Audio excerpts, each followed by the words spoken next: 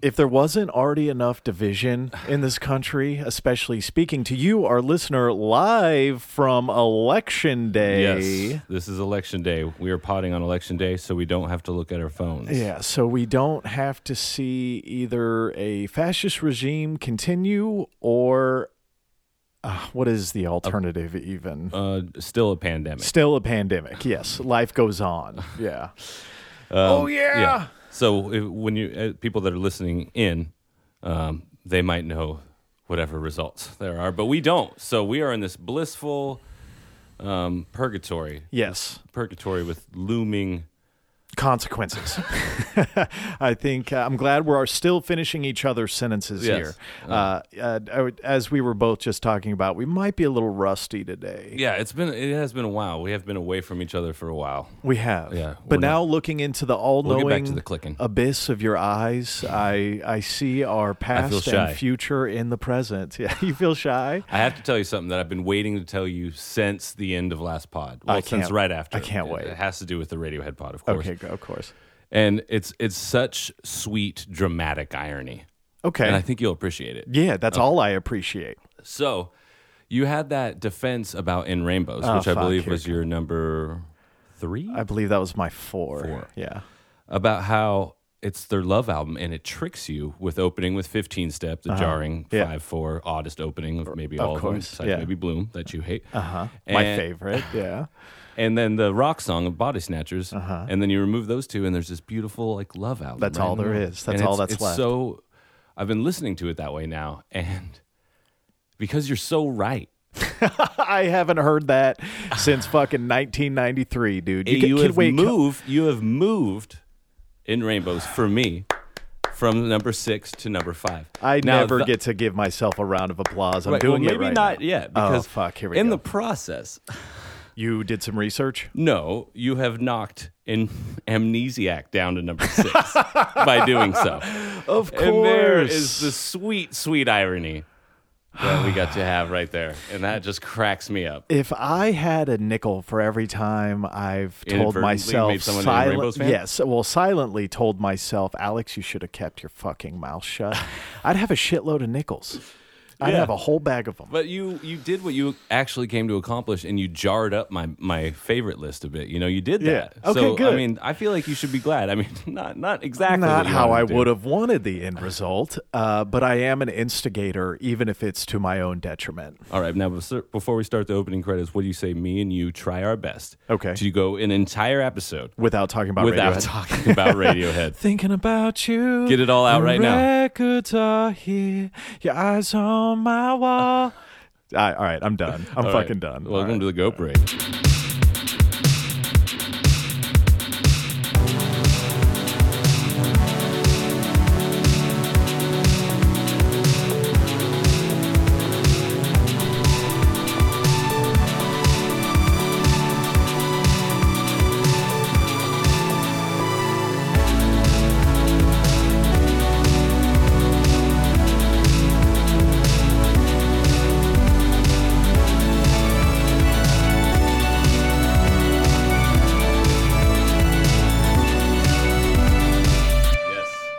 Back in front of, ladies and gentlemen, the sultry-voiced post-punk king of Los Angeles, Mr. Cameron Demetri. Yes, that was your best intro yet, and your longest. And I'm trying to make it more long-winded every time. We don't have long enough episodes. No, we don't. We've actually done really well, and I believe the listener's going to agree with us in shortening our except for the last one, which was about a band that we both enjoy, and we ranked their albums. That's all I'll say about it.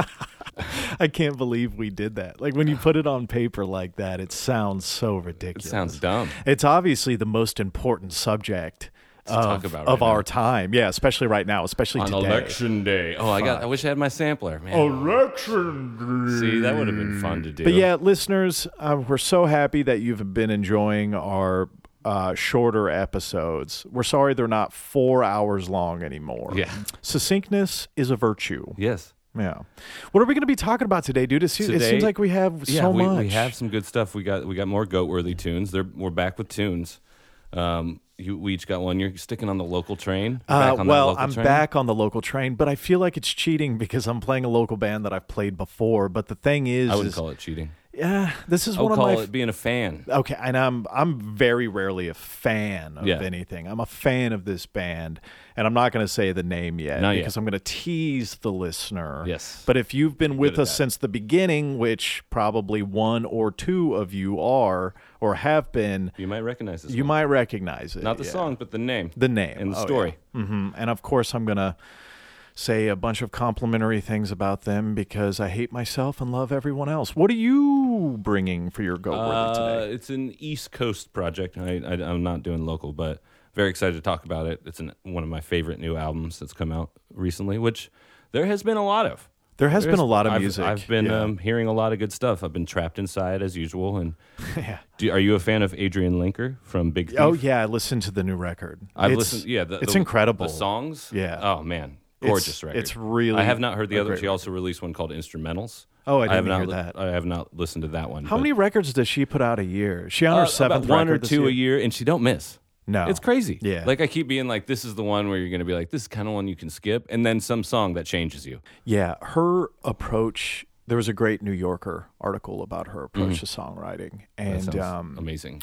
Her delicate intimacies and vulnerabilities. How she writes so much music. Yeah, and it's all so interesting and good, and I feel like she continues to grow while staying true to her sound. Yeah, I'm a big fan. Big fan of Big Thief and Adrian. I feel like she is both so prolific and on point with all of her releases because she doesn't buy into the bullshit. You can hear that in her songs as well. Interesting, yeah. And last year she had two releases with Big Thief, UFOF and Two Hands, and another band I like, not quite as much, Foals.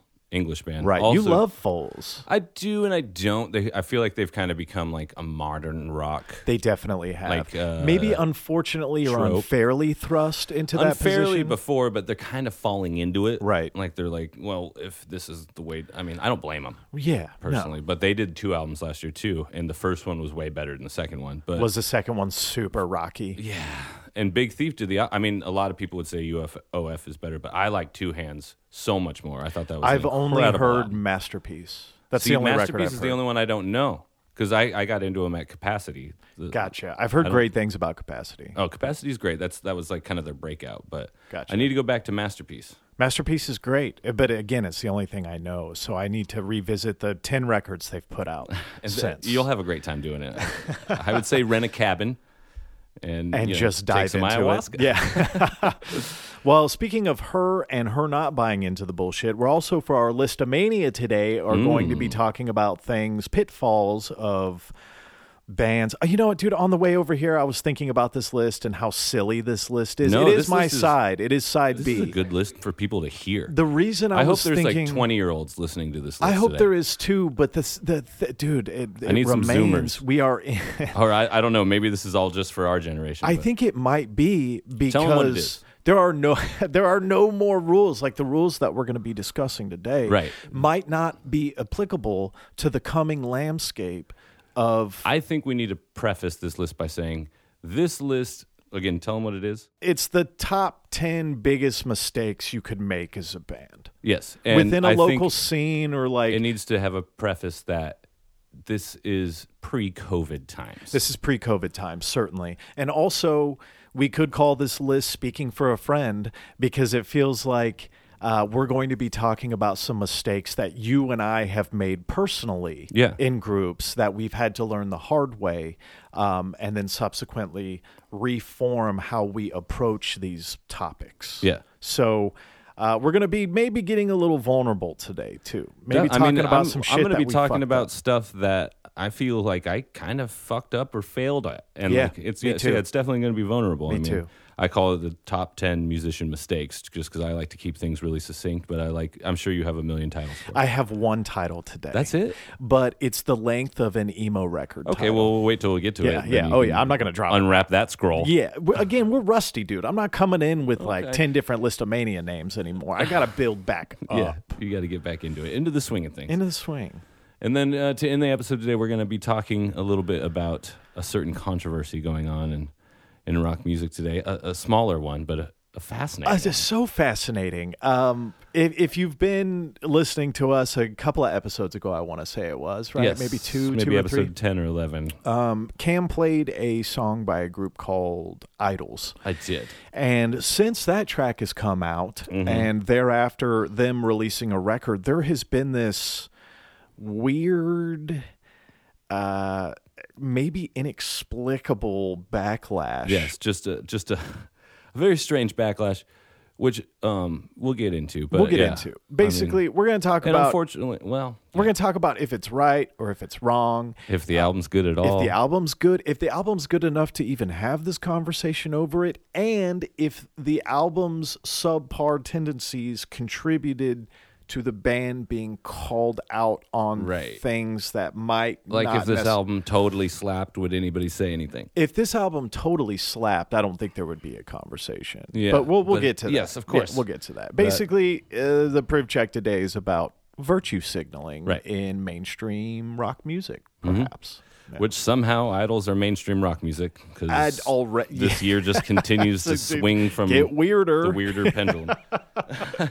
But things aren't weird today. It's election day. Oh, yeah. It's totally normal. After the complete dismantling of the experiment of our democracy. We propped a couple chairs up against the door. Yeah. We don't know what's going to happen. And, boarded up the whole room just in case. In case, yeah. We don't want any of you leftist, radical, Antifa looters coming in and stealing our $60 condenser microphones. That is what we will be most likely to steal, by the way. When you hit me up and you're like, oh, what's Tuesday like for you? I almost wanted to say, what the fuck do you mean what's Tuesday like for me? What's Tuesday like for the country? Like stress eating and yelling at a television. I had just gotten home from the grocery store too, and I had a huge loaf of banana nut bread and a big box of donut holes, and that was my dinner tonight. I'm still gonna fuck with it later. Oh yeah, everybody's eating nasty tonight. Oh dude, so nasty. Yeah, I'd eat fucking yesterday's garbage if it was put in front of me just to forget the anxiety of what we. I might have to go with some hot chicken. Dude, please do. That's my nasty. I got because they pop. I don't know if you've noticed this in Los Angeles. But there's a hot chicken restaurant on every block now. Oh, yeah. It's the most popular thing. It's crazy. And they all kind of taste exactly the same, except for Howlin' Ray's, because that's incredible. Howlin' Ray's is incredible. But I don't mind any of them. I'm like, this is great. Keep this going. It's all Nashville hot chicken too, which is ridiculous. It isn't. No, it's not because true Nashville hot chicken. Because I went to Nashville and where did you go? I asked all the bartenders and the locals. Did they tell you to go to Prince's? They did. Did you go to Prince's? I did. I drove all the way up there and I went to Prince's. You have to go to Prince's. Fucking amazing. It's incredible, right? Did you try to order the extra hot? No, because I'm still a total wuss about. I love hot chicken, but I get mild or country, and then I'll usually get one wing medium, and I'll suffer through it. It's hot, dude. It's hard. It'll make you shit your brains out for the next 2.5 years. I just know that, and that's the only reason I don't do it a lot. So that's why maybe tonight's the night for it, because the morning after it's rough. Yeah. I ask if you tried to order the extra hot because they would look at me and they won't serve white people extra hot chicken. They're like, "Where are you from?" I'm like, Central Oregon. They're like, "Get your northern mouth out of here." Okay, so if you want extra hot, you gotta, as a white dude, you gotta stand outside and hey, mister it. You gotta be like, hey, shoulder tap. Hey, dude. Hey, would you mind scoring me a fucking 6-piece of the extra hot? Like you're getting a 6-pack of Mickey's. Exactly. I've never had the extra hot because I'm not allowed to, and I'm cool with that. No, and you know what? They're doing us a service. No, yeah, our we palates can't aren't built that way, and we'd probably try to sue. That is the most accurate thing I've ever heard in my life. We're like, we're not gonna fucking guaranteed that's a liability. It's a lawsuit waiting to happen. Well, shit, you want to get some Goatworthy stuff? It's your side. It is my side. And should we apologize for being gone for a month? I feel like we should. I mean, there was a reason for that besides, there are two reasons for it. There's a reason on mine and yours. Right. We had some stuff to take mine's care not of. So happy. Yours is happy, and we'll talk about your happy shit later as I sit here in a jealous rage. Sorry, guys. It's just like shit came up, and it was impossible to do this, and we're back. Yeah, so, we're still finishing out the season. We got some good stuff. Yeah, we got a few really strong episodes. Yeah, we still got a couple more. We got this week. We got my side. for the second half of the month, which your site's going to be really embarrassing. Yes, we're going to tackle the top 10 pop punk songs. Nobody's as excited as me. No, actually, everyone just stopped this episode when they just heard that. They're like, just in case this one might be that. I'm going to take a vacation from these guys. They want to take a vacation from us. Fuck it, I'm not going to listen. Just a laptop flying out a window. But yeah, let's get into Goatworthy.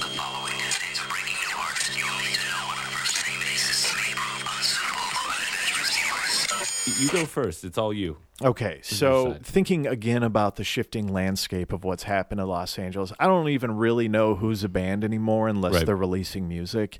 And this group, Junaco, of course. There it is. There it is. Earlier this year, I played Living Out of Mind, which was a single that they put out. I want to say that was like May.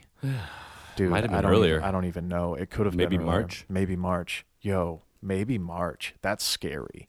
Which I've had I've had kind of an obsession with it lately is bands that put out singles or albums in March. Yeah. Because you can kind of hear hope in those songs. Yeah, absolutely. Like this isn't going to last. You're right. And Beach Bunny, who we played. Oh, yeah, the Beach Bunny song. song. There was this we're about to be on tour for 2 years feel to it. Yes. You know? And that's I just kind of want to suck that in, you know, or just coddle it. Yeah, just be like, give me that energy. Yeah. Give me that remembrance. That was a little sexually deviant. Sorry, I heard Laura Palmer's theme the other day. I'm still hot. It's the only way it can get off. So this song from Junaco that we're about to play, this is an earlier song that they had put out in their catalog, in their repertoire. From their first EP, which was named Awry, which came out last year. The song's called In Between. It was a Spotify hit to a certain degree. Yeah. It got playlisted. It took the fuck off from, a group that very few people had heard of at that time. And you listening out there, you've probably heard the original version in Starbucks or Walmarts or wherever they play hip. They've got a very comfortable sound that definitely can get its way into that. Yes, and usually when I say that a band has a comfortable sound, that's an insult. Yeah, I don't mean it in that way. Neither do I. It's very warm and the recording has a very inviting feel to it. Well, this is a reprise of that original song In Between. So people don't do reprises enough anymore. No, and it's a beautiful thing. Since they're friends of mine, Joey's my producer, who's the drummer and other half, and Shahana's. Let's just say they have some good news coming. They have some good fortune coming their way. I shouldn't. They're doing well. Yes, and they're about to do a hell of a lot better. So, which is exciting for a band in 2020. Yes, you're doing well at all. They're young. They're attractive. They write great tunes. They have a killer producer on board with them. They're about to have the juggernaut of the machine behind them. And I couldn't be happier. They got through all the things that we're going to talk about on this list that you avoid doing. Yeah. And if you avoid doing all those, then you get there. And what pisses me off about Joey and Shahana and Junaco is that they didn't make any of these mistakes. They just did everything right, and they followed their intuition to a certain degree. They didn't buy into the bullshit. This isn't a dog and pony show like a lot of other bands are. Junaco is not that. Yeah. They just had the product. It feels authentic. They had the product. They were nice people, and people and people want to work with that. They respond well to that. They're like, oh, not only is your shit banging, but you're also incredibly pleasant to be around. And you're both very polite, and I can see this being a working rapport for the rest of both of our careers together. So people hop on board. Big time. Which is a mistake that other bands make that we'll get into it, being egotistical motherfuckers. Yeah. Mm-hmm. Not that you and I have done that before. Never. No, definitely not. Speaking for a friend. I've done it better than you. But I haven't. Oh, I love how this is already coming out.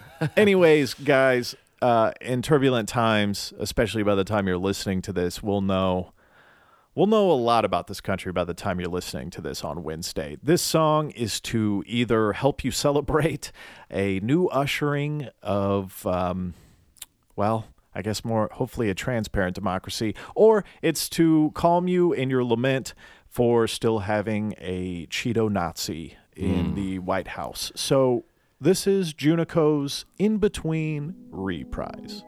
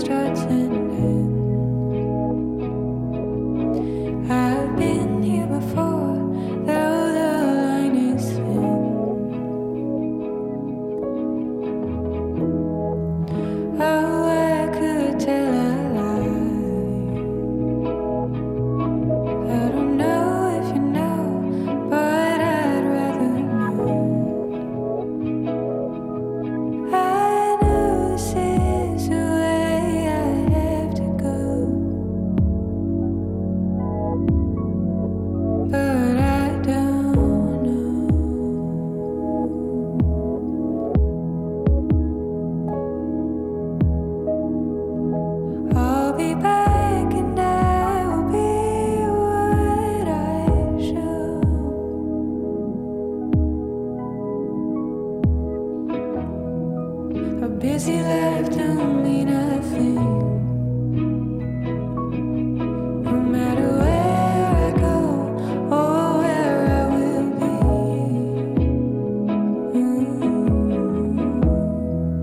be. Take the time to let it breathe. Let it go, let it find me in a breeze. I know this is the way I have to go, but I don't know.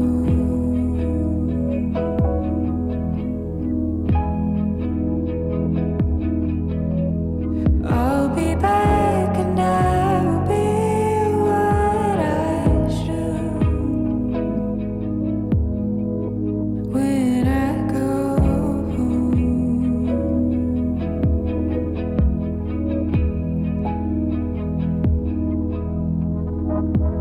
Soon is never.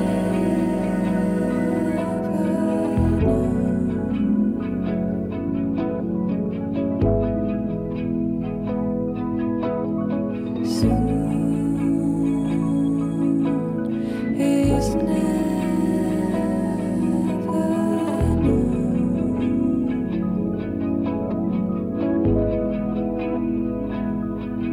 I know this is the way I have to go,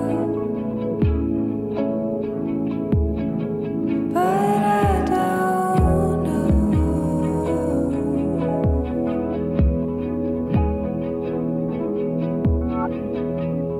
I'll be back and I'll be what I should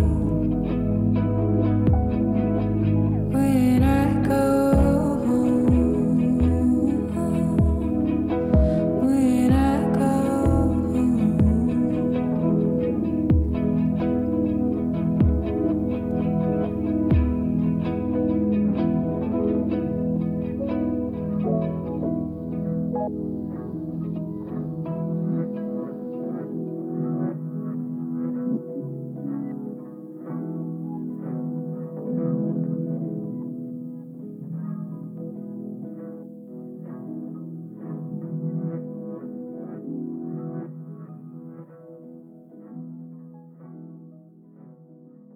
Junaco, in between Reprise. Gorgeous. I have to say, I am not. The thing about Junaco that really surprises me, and like, take out the fact that they're my friends, I'm not the biggest fan of this genre of music. Right. Laid back, summer dream pop, whatever the fuck you want to call it. Right. You know, new age R&B. But their songs help me transcend to a different feeling. And that's all I'm looking for, really, in my life these days anyways. As a big-time stoner, I love it. Yeah. Yeah, definitely. But Junaco, that was a wonderful song. I feel like it could, maybe if there's an album coming, it could be like the last song. I wonder if there is an album coming. I could see it. Huh. But, yeah, I really like that one. I did... You were talking about Spotify playlists, and I did want to bring something up. I don't know if you heard about this, but if Spotify didn't think that we hated them enough, have you heard about their new thing that they just announced? Do we need any more bad news in our lives? Right. The last thing I know from Spotify, which did make me hate them more, was the CEO came out like a month or two ago and said, "Hey, if you're a band who thinks releasing one record every couple of years, month, you idiots." Right, exactly, and only to drive their ad revenue and profit margins up." Yeah. Like the guy who created, well, so this is going to make you fume. Even more than that, even the guy who is the enemy who tells us to release more music to get our streaming numbers up because the metrics and popularity of said metrics aren't enough to make us want to quit music as is. No, because now they have introduced that artists can choose to take a further pay cut from their royalties that they get paid to get playlisted for an algorithm bump. Are you fucking kidding? It's over. I mean, that's payola, I believe. That is payola. That's exactly what payola is. And for the listener who you're not up to speed on your music industry jargon, payola was a classic term which has kind of bled into modern times where labels would pay radio DJs to spin singles. Yeah, that's essentially what's going on, and we're paying for it out of pocket. Like, oh my God. And not out of pocket exactly. Nothing's gotten into our pockets. No, as if it couldn't be, as if the split could not be any more tilted. Which artists are going to do big time because they're already like, I don't make any money from them anyway. So they're just bend over. Right. And just be like, give me that sweet algorithm bump. I want the playlist. Do you know? Please put me on Undercurrents. Chill lo-fi beats is the only place I belong. Sunday indie brunch with Father John Misty? Lorma or whatever the hell the kids are listening to. I don't know. I just aged myself 30 years. Lorma. There is a playlist that the kids listen to. It's called something like that. I can't remember. Oh, my God. Wait, so do you know what the fraction is for taking that cut? I don't. I couldn't even read. I couldn't even read about what they were offering or not. That's not whatever the opposite of offering is. Hey, I have a question. Yes. If you want to release music and you don't want to do it on Spotify or Instagram, how do you even do that anymore? You're just asking how do you be a musician and avoid the internet altogether? And avoid the internet. Yeah. Is that even a possibility anymore? In Are we COVID, well absolutely past that? not. Yeah, definitely not. No, absolutely but is there not. Unless you just do it for yourself, man. Yeah, I mean that's what you have to do. You're not gonna I guess no, everything I'm gonna say involves the internet. Mm-hmm. Unfortunately. How did we get here? Why are we here? Oh, well, that was sad. I'm sorry I mentioned that. Thanks, buddy. Anyway, so it's election day, so things are looking up. Spotify wants to play us less. There's a real chance that this fucking asshat can score another 4 years, and here we are about to jump into one of Cam's Goatworthy tunes to hopefully turn this whole ship around. This is fun. This is an artist that I've been just bumping his album Live Forever. He goes by the name Bartees Strange. Cool. Was it his first record that he just put out? It is his debut album, Live Forever. I don't know if he's an Oasis fan or not, but I can't help but think about that one with that album title. But he got on my radar earlier this year because his first EP he released is called Say Goodbye to Pretty Boy. And I recognized that title. I was like, Say Goodbye to Pretty Boy? Yeah, I was like, I know that title, and I couldn't think of where until I looked at the track list, and I'm like, these are all national songs. And they're all national covers. His first EP done in sounds bad. His first release was a EP of national covers? And I read a thing with him, and he was talking about how he was like really sick of being the only black guy at a national show. And like how he basically reinterpreted how he would, make these songs. And again, that sounds like it's going to be bad, but he does it with such grace and without straying too far from the song, but still making it completely his own. Right. And I've still been listening to these covers of some of my favorite national songs. What does he do on that EP? What songs? He does Lemon World. Okay. All the Wine. Mr. November. Does he do Fake Empire? No, he does. Stays away from that. Smart. Probably Smart. Yeah. About Today. Oh, okay. It's really well done, and then this album is just hits hard. I mean, there's so many different styles and genres on it. He goes from like kind of almost having TV on the radio or foxing or like even like my wife was saying like there's a Thursday vibe once in a while in his music. Weird. And then the song I'm going to play, Boomer, is kind of, it's not my favorite song on the album, but I think it's a great introduction just to like kind of get you into this guy's vibe. I actually didn't listen to this this is going to be fun. When you sent it to me, so I can't wait to hear it. Yeah. So without too much more introduction about him, this is Bartees Strange with Boomer. Hey bro, look, I'm the Mac. And that was way before I dipped them ciggies in the act. And that was back when I was doing Harlem Nights with 20 racks. They call me Hershey cause the money always come in relays. We on track, woo, I relapsed, woo. I told my girl that I was working, that's a lie, I'm in the trap. Told my mama I was saving, fuck, I spent that shit on wax. Told my friends I couldn't make it, they don't know I got the back. I know most people gonna say what they wanna say. Most people gonna smoke what they wanna smoke. And others, they don't care about no other things. And sometimes it's kinda hard to tell exactly where I wanna go. I know it don't show. I know it don't show.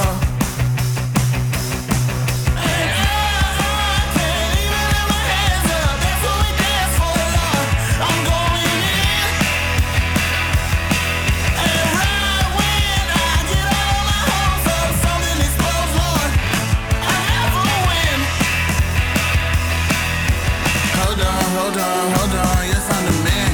Walked across the street the other day to get a gram.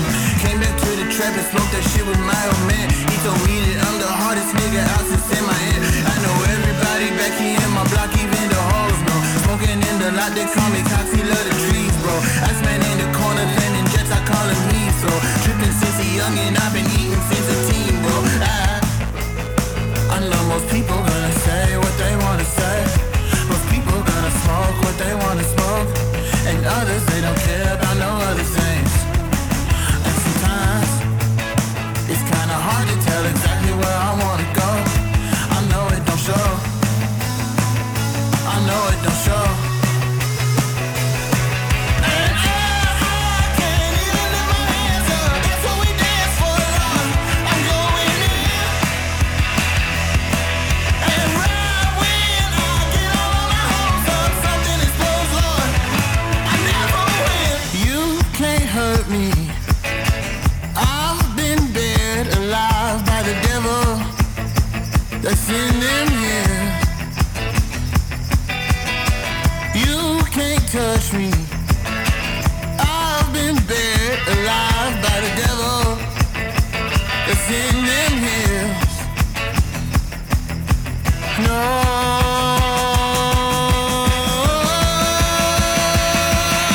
chance.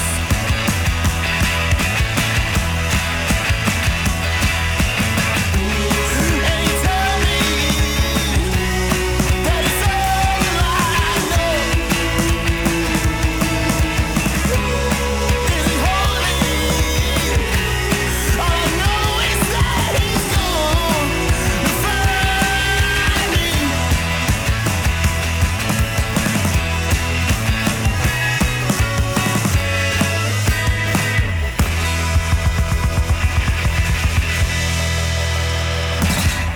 Holy Bartees shit, Strange. dude. I fucking love that. Yeah, it's great, right? I feel amped right now. Yes, I'm glad you I should. didn't listen to this before That was a fun I got one to here. hear. Like, oh just, my god, yeah, that'll wake I you up, was right? not at all expecting that. Yeah, I was feeling kind of dreary and drollish before I heard that. That okay? What you said? TV on the radio, check. Yeah. Thursday, check. And who else did you say? This Before- band Foxing that I Right. like quite a bit.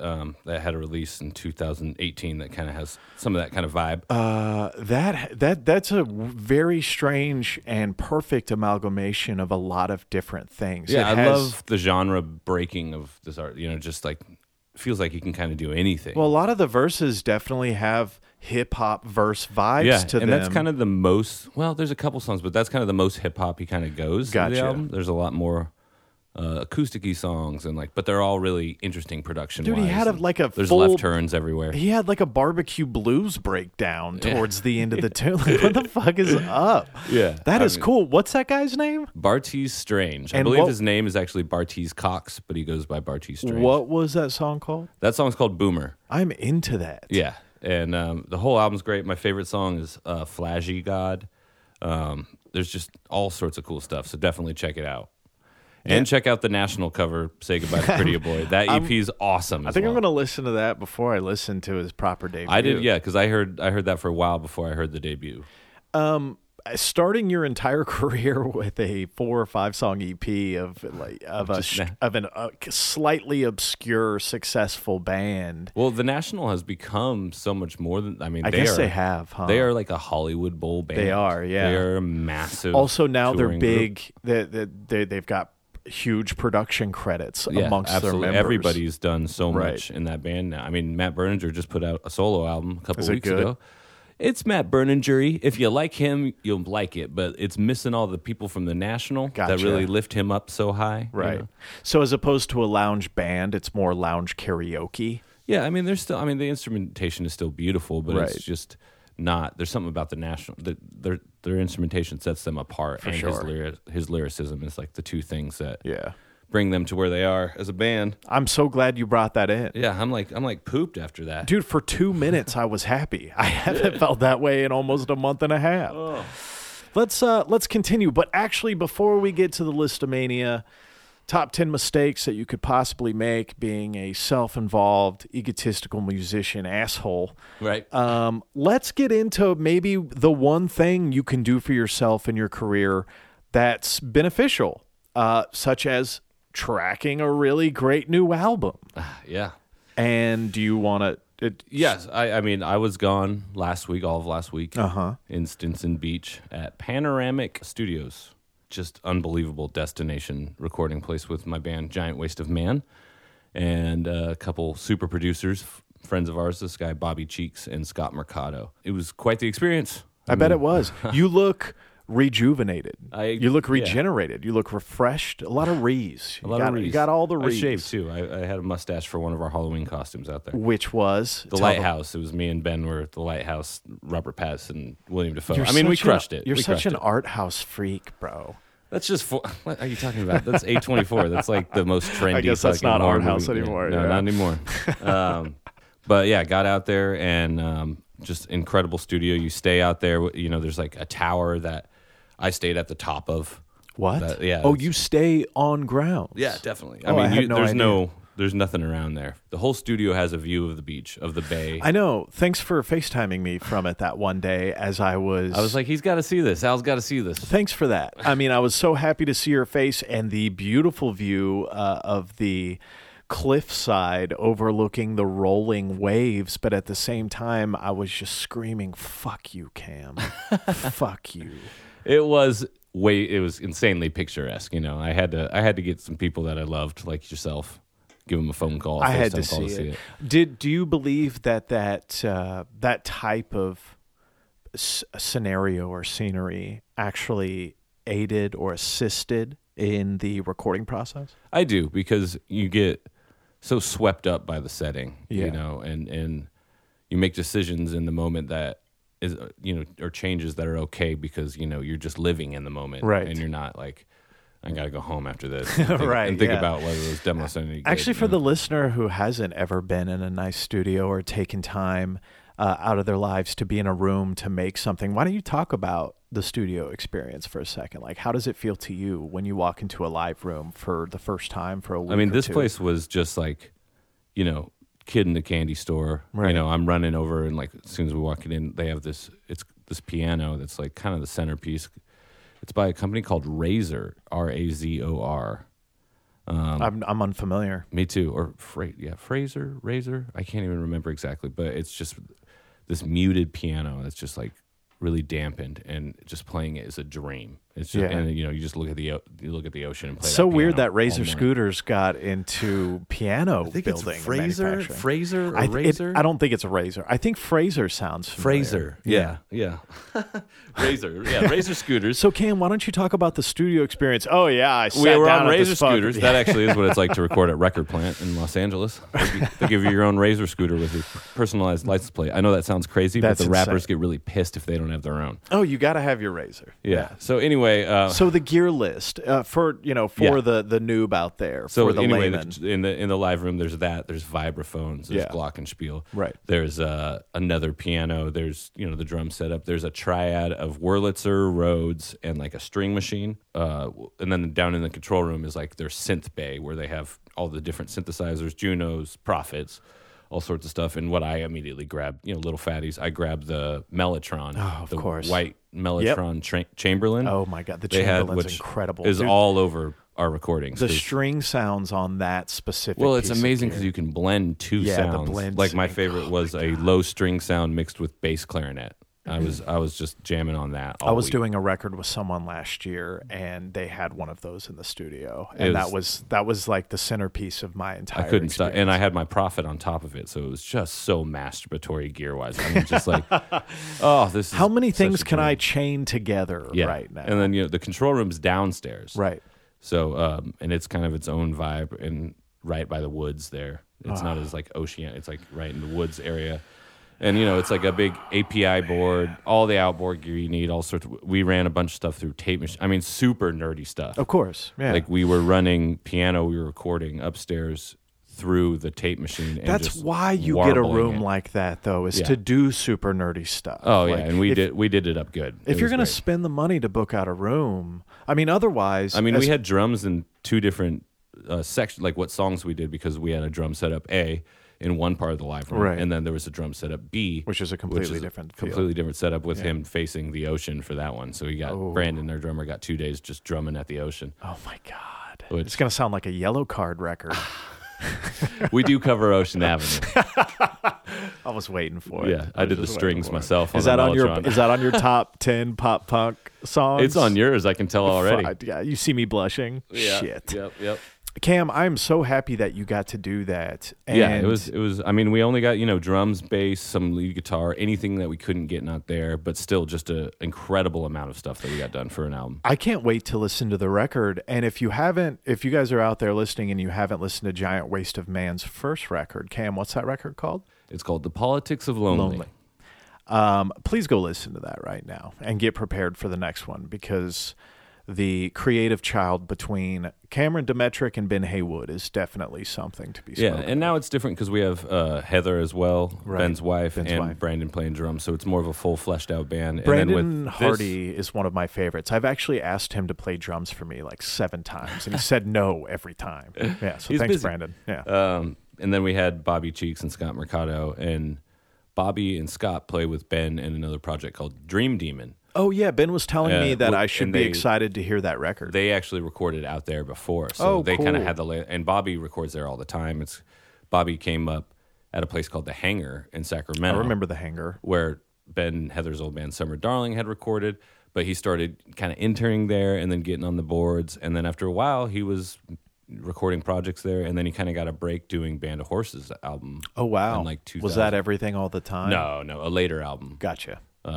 But still is like, so he's gotten consistent work all the time, and then we were able to get him for this week, and he's coming back down to help us finish the second half. And then Scott is a San Diego musician who plays in the Black Heart Procession. He has his own project called Man You OK.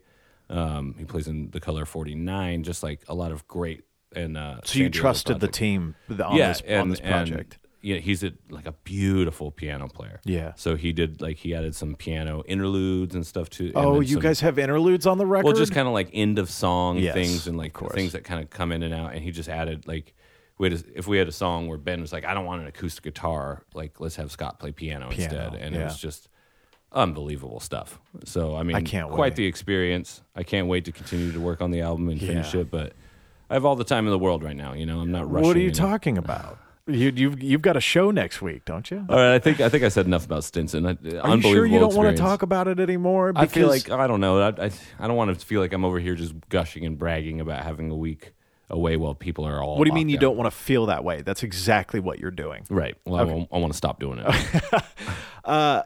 For those out there who don't know, though, it's a really incredible experience to be, quote unquote, be a musician. And in Yeah. the age of technological progression where we can emulate sounds and rooms and do most of it at home, to actually go into a historic place that other records have been tracked in of Yeah. yesteryear and become it's a fairly part of new. the architecture. It's opening around 2015, 16. That's it. I mean, And but so there's far already it's been like records done there. My Morning Jacket did both their latest albums. The Waterfalls? The Waterfalls 1 Yeah. and 2. The OCs, Big Thief. There's been a Big lot. Thief did a record there. Yeah, I'm not sure which one, but I saw that they were part of it too. You guys listening, if you're layman's or if you're not musicians or if you haven't ever tracked into a studio, your favorite records that you guys still listen to out there sound that way because it was tracked in a very specific location most and of I the time. hadn't had a chance to do like a destination recording like that since my old band Fauna Prosta in like 2009. We went to Supernatural in Portland, which is similar. It's a Right. forest setting. Yeah. Kind of the opposite. Control room upstairs, live room downstairs. Did you Beautiful guys do place. geometry there? We did a first draft of it. That's Gotcha. classic. Fauna I Prosta, can't wait right? for that one to come out from the vaults. Yeah. It's great, actually. Josh Goodwin produced it up Oh, there with cool. us. Now he's a Justin Bieber and Yeah. all sorts. He's Now got I'm like familiar with the name. 700 Yeah, Grammys. That's great. We'll get him on the pod one day. He'll come on. Oh, I bet he Yeah, will. He will. Yeah. He's a great guy. But yeah, so it was just one for the books, I can't. I'm so happy for you. Yeah. So not only have you not invited me to your wedding, but now do you think I was going to didn't invite you to this recording? I thought you would at least say, "Hey, bud, if you want." What would you have to offer besides musicianship? Oh, dude, I wouldn't have done anything. I would have driven up and been like, "Yo, what's up?" And then I probably would have turned back around. I would have driven 8 or 9 hours just to say that I came to at least one magnificently monumental thing in your life. I missed you, obviously. Oh, sure. I FaceTimed you. Sure. Of course You I did- missed you. you You know did- I missed you you. only You actually no. kind of saved the end of the session. No, You actually did. No, I didn't. Because you told me, write a list of what you guys need to accomplish that you can only accomplish up there. Do you have a list? And I was like, you probably should. And you're like, make one right now when you get off the phone. And me and Ben did. As soon as Fuck I got yeah. the phone. And That's it. the We got it all only- off the list. The only time anyone's ever listened to me and the only time it's ever worked out. What are you talking So- about? Goes is number 5. But is now number fucking Don't say the 15. name of the Okay. band. All right, let's get to the list. Yeah, let's This get is yeah, exhausting. okay. All right. Listomania. Listomania. So we are dealing with today. Do you want to take a stab at explaining this? I think you're better at explaining. You have your long emo name for the list, right? Okay, yeah. I mean, this is...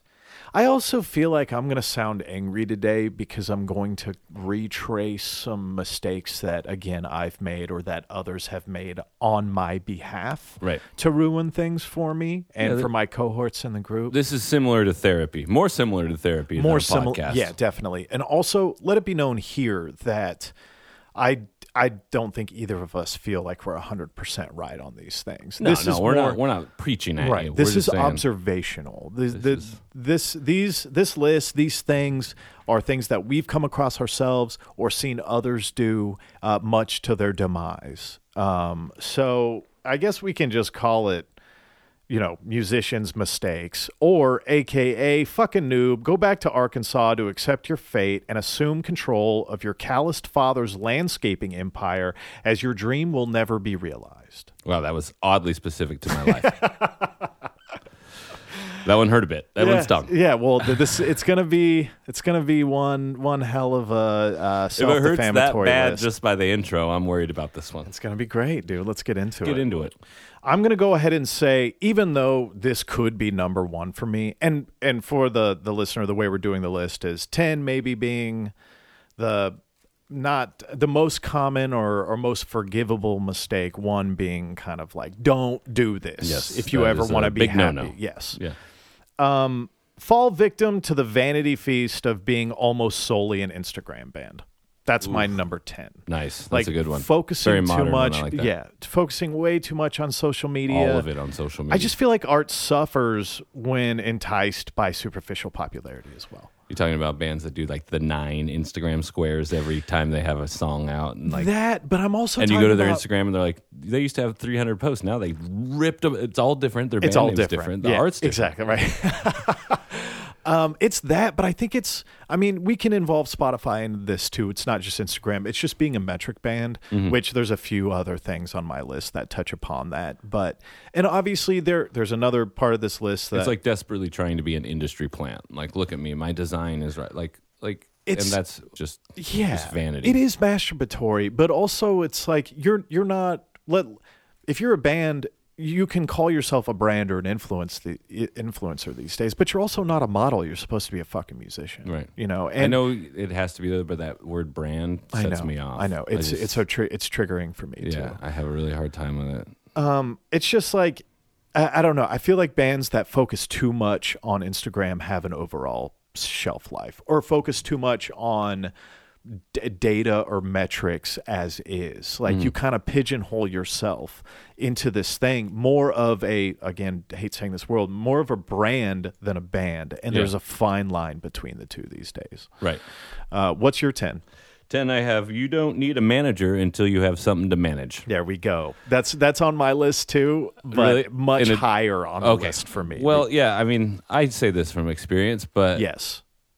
I see a lot of bands that have locally, or I did, again, this is all pre-COVID, this whole conversation, Yeah, so we don't have to keep saying that. Right, yeah. I saw a lot of bands that were like, well, I'll get to check with my manager. I'm like, about being first of 3 at Right. an Echo residency. At Lot 1. Yeah. Or like, even, it's just, I just feel like the more DIY aspect you go until you can't is beneficial for everyone. For sure. Everyone involved, because you don't, unless it's somebody that's always been with the band, that's always the success stories there. Like the Strokes had one of their best friends. Of course. Like who was going to school to like be a manager anyway, Right.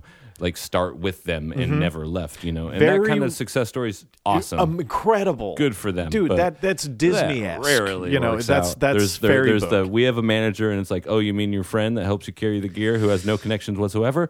Or we have a manager and it's like, okay, you guys got a manager for what reason? That the person gets 10, 15%, and what do you do? You guys are barely playing paid shows. Yeah, 20% of nothing is still nothing. Yeah. Rarely does the friendager work out. Yeah, it's always a bummer. It's a huge I've bummer. I've had a bummer times with that. I've had super bummer times with friendagers. We're not going to go into too many specifics. No. We should not name anyone here. No. We're not going to name But anyone today. Yeah, we've all been either burned or had to burn. Yes. Yeah. And usually at the same time. Yeah. Like when you feel like you're now being charred by this person and you've lost not only your friendager but your friend, things that rarely come back from that. I will say one certain band that I was in had one certain type of that kind of manager. And we all decided that it was time for us to tell them. And so where did we go? We all went to Birds on Franklin, right? And none of us could approach it. Yeah. So we just got drunk and ate apps for like hours there. And you didn't tell him that We he did, had lost but the it job. took forever. And by the time it was I one want to member, ask you who finally came out with it, but then that would I know. obviously One member signify what finally band was we're like, talking about. so should we talk about what we came here to talk about? And there it is. After you guys are wasted and Yeah, well just- fed. yeah. I mean, that's getting fired on a Friday, dude. You Yeah, know? exactly. Number 9. Okay, number 9. Follow genre trends. How many friends and how many bands Ooh, that's have a we big one. seen in Los Angeles do exactly that? And it last just year, I'm pretty sure you guys were electronic. This year, you guys were suspenders. Got an Ox Tom out there. right, dude. If you don't make it as a pop turned grunge turned electro turned indie turned R&B artist, you're most likely just never going to make it. Yeah. You know what I mean? And you should this is a hard conversation for people like you and I because our genre obsessions kind of span the board here. Mm-hmm. You know, we listen to hip hop as much as we listen to jazz and metal as much as we listen to indie. We listen to everything. Mm-hmm. You know what I mean? So there's probably a natural propensity within us to make a record of all of the genres that we love so much within the same project. Yeah.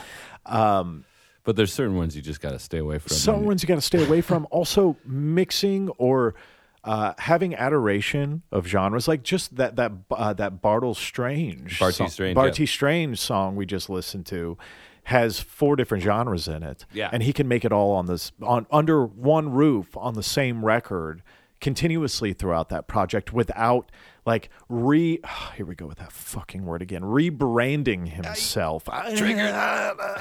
Every time he decides or the band decides that it's time for them to progress or try something new. Mm-hmm. You know, and that you're not Madonna. You're not reinventing yourself. Yeah. Like just stick I with what think you're good at. something on my list kind of has a similar thing about playing to your strengths. So Yes. All right, let's get to your number 9. Publicists are snake oil salesmen. Ain't that the goddamn truth? Publicists are snake oil salesmen. They definitely are. Unfortunately, that's probably not true for some people. I'm sure there's No, people no, out no. there that had some great publicists that got them on fucking Pitchfork, and that was it. And hey, for the publicists There's listening, which probably they're some probably jealousy not, yeah. we know you have a hard Publicists job. aren't going to listen to Yeah, them. They can't even show up to the shows. How are they going They're to not listen listening to the podcast? podcast about They go to music. South by to drink. Yes. And we then they're know like- your job is hard. We know you guys You ever get talk to a rejected a publicist? lot. They're like, I didn't see anyone this year. I'm Yeah. like, well, that's why I'm here. Right, exactly. Let's talk about that for a second, and that's much higher on my list, so I'm going to Okay. touch it when I hit that Yeah. too. I mean, I've had some PR runs that start okay. Oh, yeah, they always start okay. You know, maybe the blog, kind of a blog you wanted that maybe you could have got yourself, but that you do want to get on. Right. And you're like, okay, that's pretty cool. And then they coast. Yeah.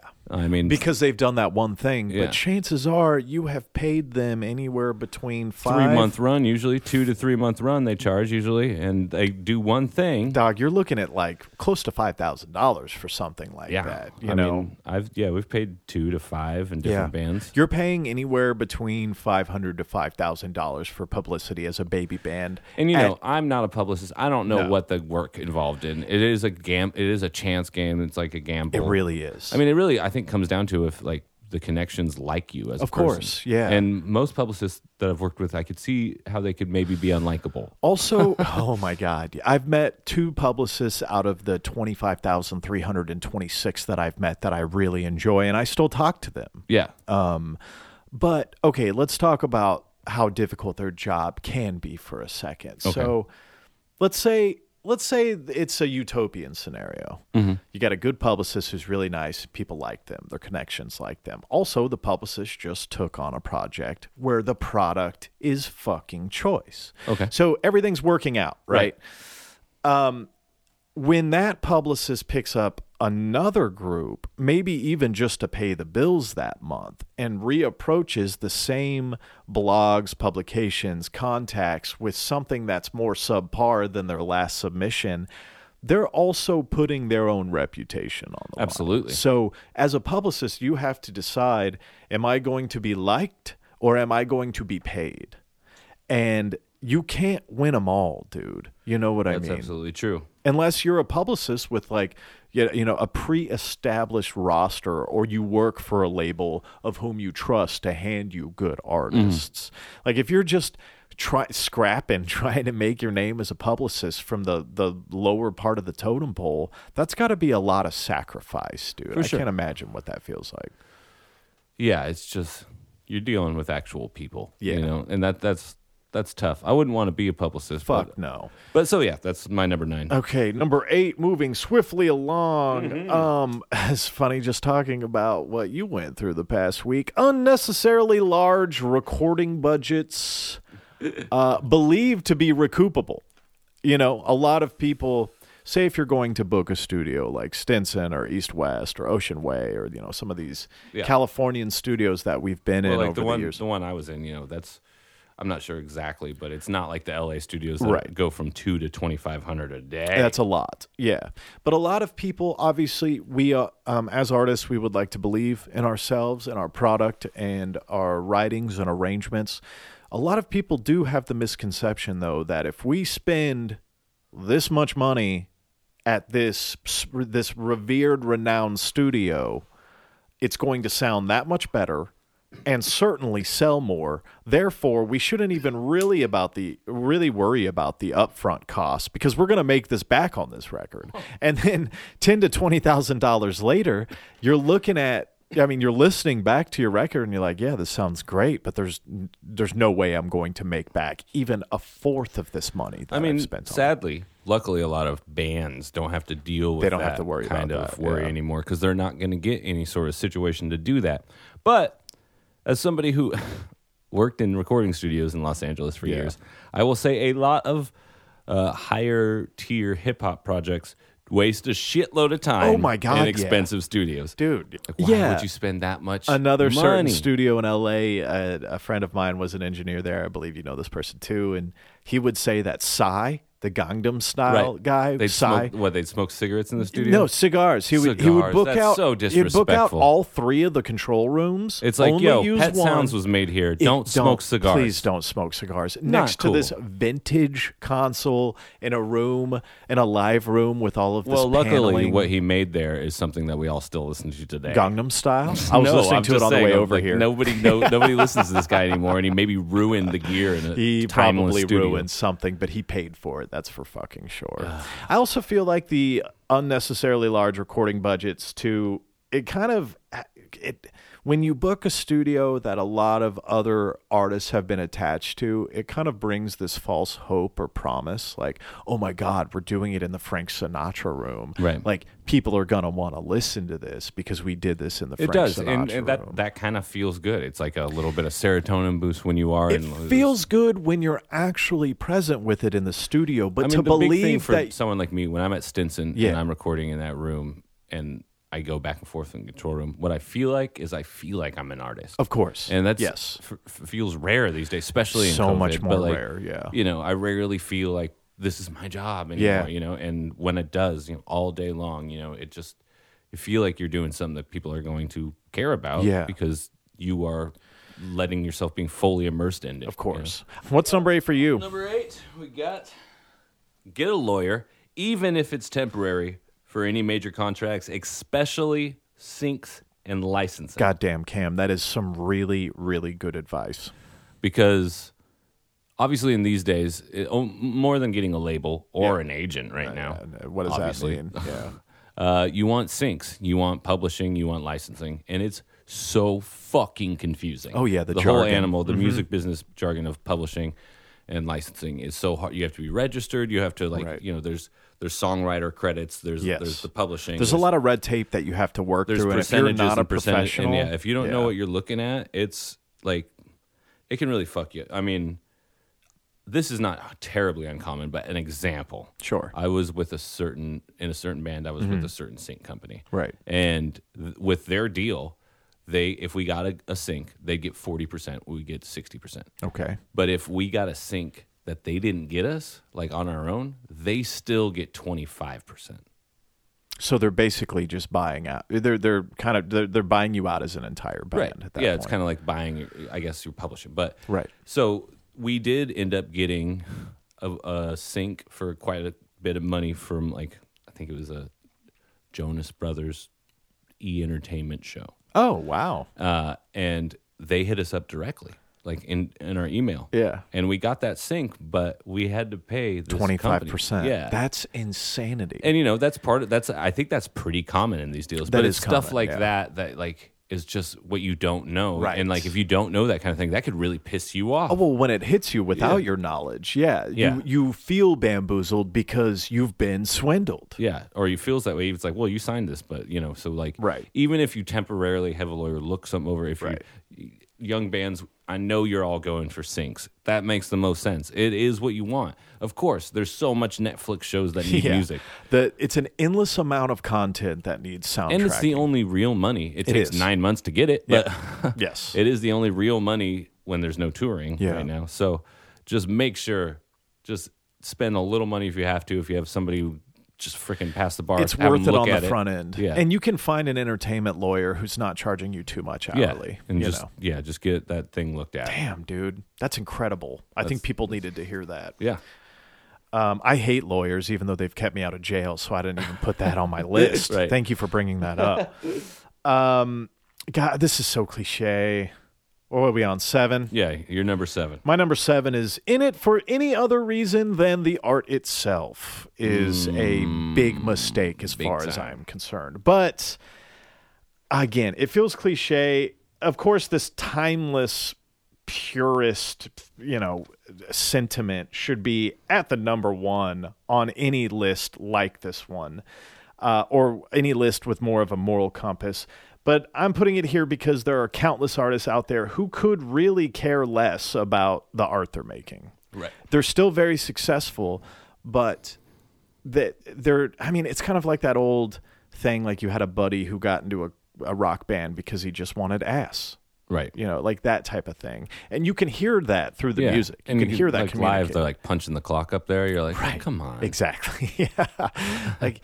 And I think that also ties into the Instagram thing that I was talking about earlier. Yeah. Like so many bands or artists or projects or whatever you want, musicians lose their way in this again, masturbatory thing where it's like, oh, well, now I'm getting this social interaction online because of this music, but the music's become the afterthought, and I'm going to place all of my creative talents or wherewithal into making this social page curated to keep people on the hook for my persona. I put out about 1 song a year. Exactly. And it's all about persona versus product. Are people in love with me because of my product, or are they in love with me because they think they know who I am, because I'm feeding them what they think they know about me? I feel like my number 7 is kind of in line with yours. Let's talk about it. It's similar. I have a pre-discussed vision, both creatively and with power dynamic and hierarchy. Yes. are you in a band with someone where the lead singer writes the songs and writes what you do? Do you know that? You know, and if so, are you getting paid? Do you know that is a really big question. Yes, and like, or are you in a band where everybody writes? If so, good luck. But like, that's awesome. Have fun with that. But like, you gotta, and also, what kind of music are you making? You know, exactly. Like, you maybe not need to have that discussion immediately, but like at a certain point, it's like, what do we want to sound like? You know? Even I've been in the mistake where a band goes into the studio to record and has no preconceived vision of what they want exactly the recordings and everyone's kind of smorgasbord about it. Yeah, so many different then things. opinions are coming out. You haven't, you know, the discussion about what you want to even look like, you know. It's not a bad. I feel like it seems vain, but if you're in a band, like, discuss what you guys want to look like. Absolutely. You know, no, that's not. I don't vain. think that's part of the package. I feel like that's kind of like maybe an old macho thing, like, oh, we don't really talk about it. But like these days, like, if you want to, like, you got to have a look. Like, I think the look of a band is more exciting and more something to focus on than the design of the Instagram page. Do you think the White Stripes would have gotten anywhere at all if they didn't have their color scheme? I mean, it's so iconic. It is very iconic. And it's synonymous with the group now too. Yeah. So like the fact you don't have to. It doesn't have to be a gimmick. The only thing that makes your project a gimmick is if you are a fucking gimmick. Yeah. You know, if you're not being at all honest through your songwriting or, you know, transparent through your art or your creativity, it's going to show, and people are going to know. The personality of a band's important as well. The personality is super important of a band. Also, I cannot tell you how great of a list input that was. I mean, it's difficult for people in bands because, you know, us being egomaniacal creatures, you know, the opinions get very combative. Yeah. And to have a simple, emotionally vulnerable conversation with your friend that you're in a group with, or your cohort, or whatever you want to call them, and just be like, hey, what do you need from me? And what can I offer? And also, if you're a leader of the group, to say, like, I need you to back me up, as opposed to, you know, cut me down or try to contribute too much. Or if I say, hey, I need this specific thing from you, you have to be okay with that. Right. Because otherwise, you're right. The vision is skewed at that point. Things become... it just feels like bobbing for creative apples at that point. And that's while you're in a studio or while you're trying to cement this bond between either a songwriter and their songs or a band with one another, you can't have that getting in the way. Right. Because that will split you from the inside. Exactly. What are we on? 6. Oh, wow. This is something that I'm guilty of. Even right now in my life, and have been incredibly guilty of in the past, sit on unreleased material waiting for a knight in shining armor to write up on a deal. And what I mean by that is... that's awesome. Isn't it? And isn't it just such a common mistake that we all make? Like, we make something, and we think, holy fuck, this is good. This definitely deserves... you know, a set of ears on it. So we kind of sit around sending it to people, waiting for someone to bite. Or on the flip side of that, even if it has nothing to do with the industry itself, it's more or less like, when is the right time to put this out? Yeah.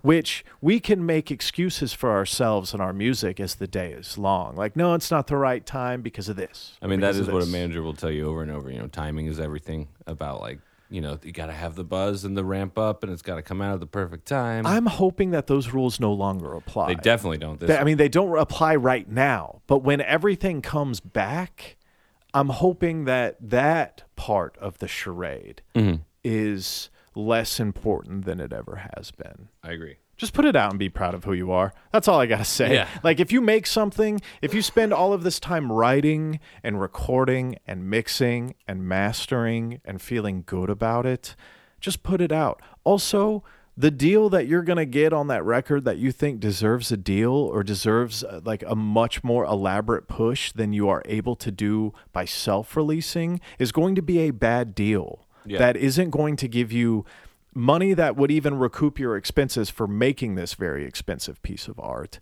And it's probably going to be like a very lackluster distro deal that wouldn't do much for you over self-releasing and feeling good about the release itself? What's your 6? I got don't do oxys or heroin. Okay, that's great. Opiates.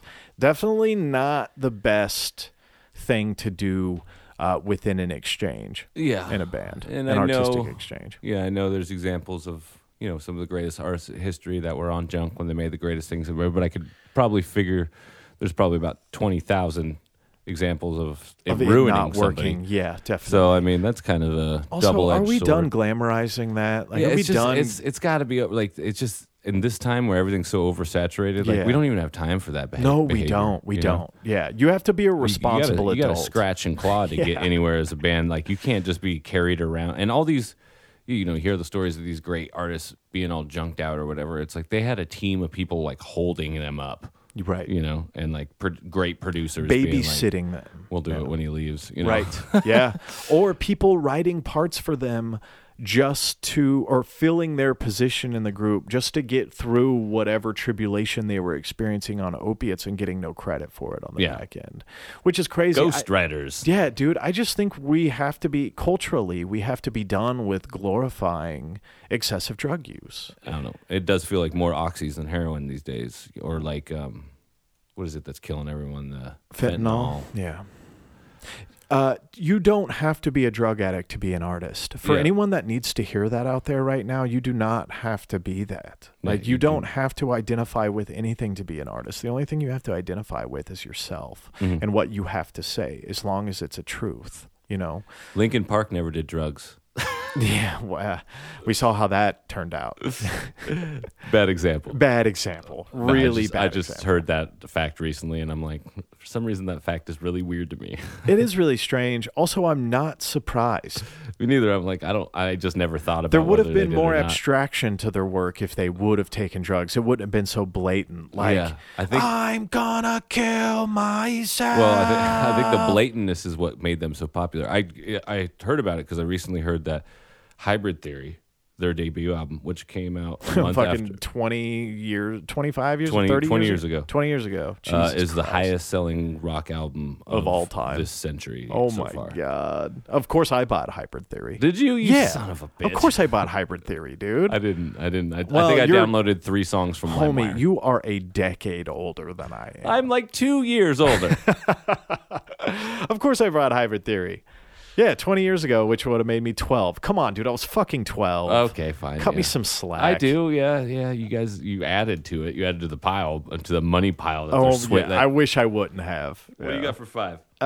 5 is, well, mine is spending too much money on publicity. Oh, I there it put is. that mid list. Honestly, sometimes I want to put that at number 1. I know. when That's I think one of the about first this. things I thought of when you Talk mentioned about this list. triggering. Yeah, that's something that really triggers me. Yeah, 'cause I'm like, what a waste of money. And I want to touch on a few things about it. Like, okay, it's obviously both important and necessary to accrue a portfolio of features as you're starting out so that larger publications will start approaching you as opposed to you knocking down their doors, but handing over a chunk of change that would be better spent on literally anything else, recording, gear, touring, etc., just so that a quote-unquote staff writer, sometimes you don't even get the writer, you just get staff writer, can preload some bland specifics about a project like a game of typical band Mad Libs. Like, we'll Don't likely you love get when you you nowhere. when you write like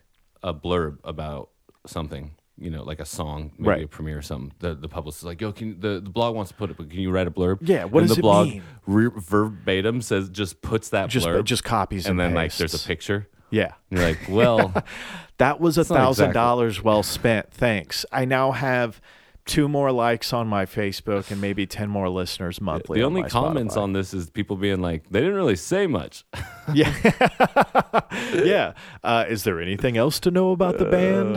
And again, maybe this will change when the landscape shifts, which it's obviously inevitably going to. But until then, we love you, publicists. We know your job is hard, but let's think of a different way to approach this from here on out. To spend that money. Yeah. Which goes into my number 5. Invest seriously in your transportation.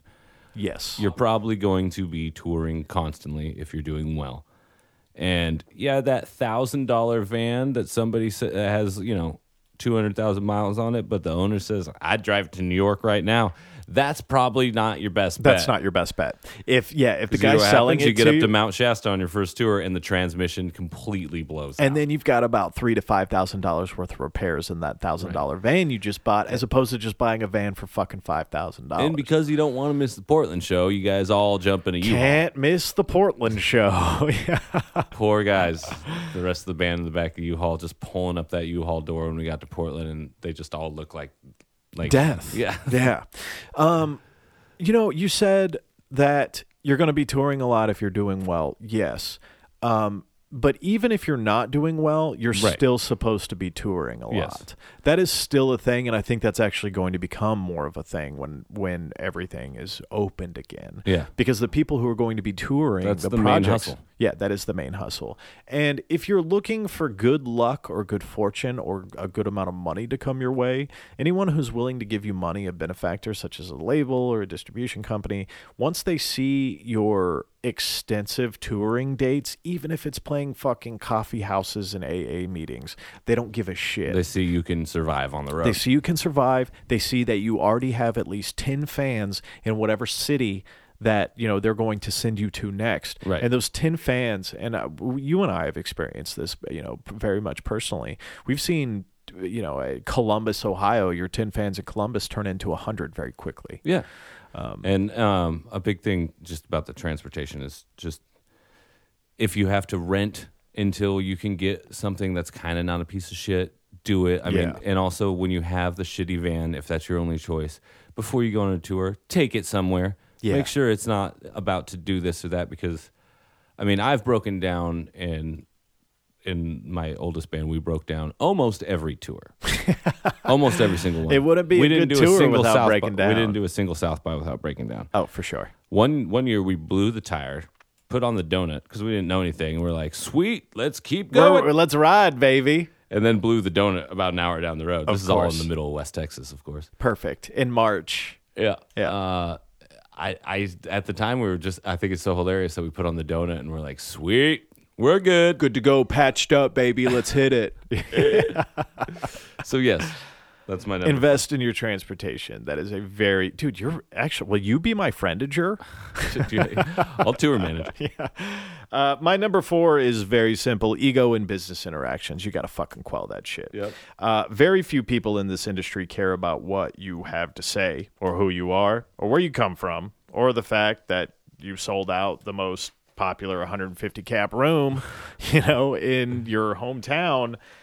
So do your best to be humbled by the vast dragnet of the human experience. Take every opportunity with a fucking smile. Say thank you. Fuck it. Even send a thank you card, dude, because you are not the fuck king of shit mountain. No one cares about you. No one cares about your music. The only reason that they're there is to either make money off of you or to help you out. And chances are people are more inclined to do either of those things if you're a nice person. Yep. Even if you're faking it. Just don't be an asshole for the sake of art. I pretty much have this one too. Yeah. Is that higher on your list? Yes. Yeah. Because it's actually more important than a lot of other things. It really is, dude. It's maybe one of the most important things. People will work with you if they like you as a person. Big time. Even if they do not like your product. Even if they wouldn't put you on casually or professionally, they wouldn't champion your name in social conversations. They don't give a fuck. They like the fact that you're around, and they will do anything to make sure that you succeed. Yeah, if they believe in you as a musician and a person. Yeah. It's they're excited about you. It's so important. Mine on that tip was be friendly to other bands, venue bartenders, club owners, sound people, opening acts. These are your future networking contacts, your community. Dude, that is your future career. Yeah. It really is. It's because there's no reason to be a dick, and it's crazy how much you see it. Yeah, you see it so much. Maybe it's just a city like Los Angeles. I'm sure it's more rampant. Maybe we are jaded in this bubble, or at least have been for too long. I see it a lot of times. I'd always try to go in as friendly as possible, and some bands are not interested in being friendly. No. Not at all. Which is okay. And also, going back to that Sure. touring I mean, bit, yeah. like you've had a hard time in the van, you've broken down, shit sucks. You got to a venue, there's 10 pre-sale tickets. Why the fuck are we here? What am I doing? I should have been an engineer. I should have listened to my father, like so on and so forth. Going back to that Arkansas on the landscape. Yeah, you gotta start, prepping for that landscaping empire CEO position. But if you're nice to that bartender in fucking Fayetteville, Arkansas, bringing Arkansas back, and you only sold 2 tickets the first night that you played there, but you were cool to that bartender and the bartender liked you, the bartender's going to tell their booker or their management, like, hey, I like these guys. Let's give them a Tuesday night. And then all of a sudden, your dead routing on your tour becomes an extra $250 to $300 that night to get you to the next city when you didn't have anything between 2 dates. Yeah, You know what I big mean? time. It all comes back around. It's very karmic. I think we're having it's karma break. yeah. And how many times have you been, or have you seen someone been shitty to a first of 3 band that ended up headlining, 2,000 cap Totally. rooms, just course. 2 years shortly thereafter. Always be cool, man. Just don't be a fucking prick. Like, we're talking about something that is at its base level entertainment for people anyways. Like, as artists, we can call it whatever we want to. And being kind also kind of umbrellas, like, don't be that band that brings, like, first of 3 brings, like, your own light show. And Don't like, do that. all this, like be cool with Know people. the rules, No. man. There are some unwritten rules. I guess my number 4, Give me your 4. my 4 would be good tour manager and or Yes. sound person is your first great outside source. It And by really that, is, yeah. I mean, like, the first added part of the experience, I feel like, and that's more like, if a friend can do it, I think it's better than actual manager. Like a tour manager, Yes. just somebody else that can drive, Right. that can maybe have an envelope full of receipts from your gas, that keeps track of the money you're making, that makes sure you're getting paid. Right. That's like the only thing they have to do that night is, like, go find the person, make sure that Or to help out with merch. help out with merch, of course. It's kind of a position that if you have someone that can do it all, that's great. Yeah. If you have someone that can just do merch and some tour support, it's just that's Pay the those first- people. Yeah, pay those people, and or a lot of times when you're young, they just like going on tour. Right. But just I'll do it someone for you free. can trust. Still give them money. Yeah. Still give them money. Yeah, because they are helping you, and I just think that's more important for a young band than a publicist or a Yes. manager or trying to get an agent immediately. Like, you just need someone that can help you get out of a jam. Right. I also feel like there's a misconstruing of the team that you're supposed to have, the quote unquote team. Like, as soon as we build our team, we're Yeah. going to be able to take it from here. When it's funny, as you bring this up, a person like that, your utility person, your driver, tour manager, merch, what money collecting confidant on tour with you is the most important fucking person you'll ever have in your career. Yeah. Because they're the ones And actually looking out. Usually, that's the person you can trust the most too. Exactly. So Yeah. there it is. God, That's a little piece of advice. you're giving really good advice today. I like this one. dude. This is good. Yeah, you're giving really good advice. So you got what's your 3? Having any expectations whatsoever. And that has to be in my top 3 That's fantastic. because it feels necessary to talk about. Yeah. It feels like people are getting into this. And listen, this isn't to say, God, I feel like sometimes I sound like such a fucking grandpa, but this isn't to say that you're not supposed to believe in yourself. Right. Or what you're doing or your message or your craft. But if you can successfully remove expectations Yeah. from the way you approach a situation, it changes the entire dynamic. If you're not doing this because you love it, then You've got a you fucking just- problem. Yeah, Yeah. It's the wrong way. It just seems like hope and positivity are slippery slopes in this cage match of reality versus what is perceptibly owed to you in the art world. Yeah. Because you have hope and positivity about what you're doing. It's like, I wrote this song. I recorded this song. I love this song. I think people are going to love this song. That type of expectation is cool. But there's a very fine line between I think people are going to love this song and this song is going to be a fucking hit. Right. And a massive difference. The difference could not be any larger or more gaping between those two things. Because if you have no expectations, having no expectations and thinking people are going to love this song, if one of your friends hears that song and loves it, your job is done. Congratulations. Totally. Yeah, like you it's just amazing. you absolutely You got just someone. fulfilled what you had set out to do. I don't know, it just feels like expectation defragments the process of uncovering a truth so intimate that it wields the power to change someone's life. You know Right. what I mean? Like, and what are we doing writing moving poetry if not trying to change someone's life or at least entertain them? Yeah, and we can't necessarily direct where it goes. No, nor So should we why have not? the power to play that God. Right. Yeah. Of course. So I'm on my number 2 now. Okay, 2. And this is the first one I thought of when you said this list. Is it Just publicity again, just to drive the point never home? trust a public. No, I'm just kidding. This is I'm just like, this is the biggest no-no in town. Yeah. Never, ever play a pay-to-play.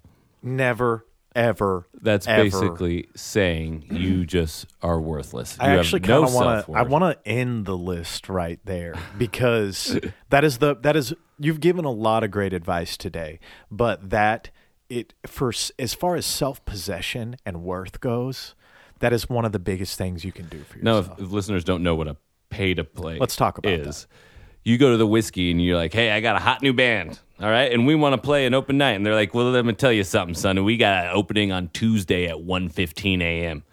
All you got to do is sell 60 tickets. Yep, and you have to give us the money up front. And Yeah. if you don't, actually, I think pay-to-plays in the later stages of everything too, they would just run your credit card. Oh, God. They would charge your credit card, so you had already paid them, and then they give you the tickets, and they're like, "Have fun recouping that." Yeah, good luck.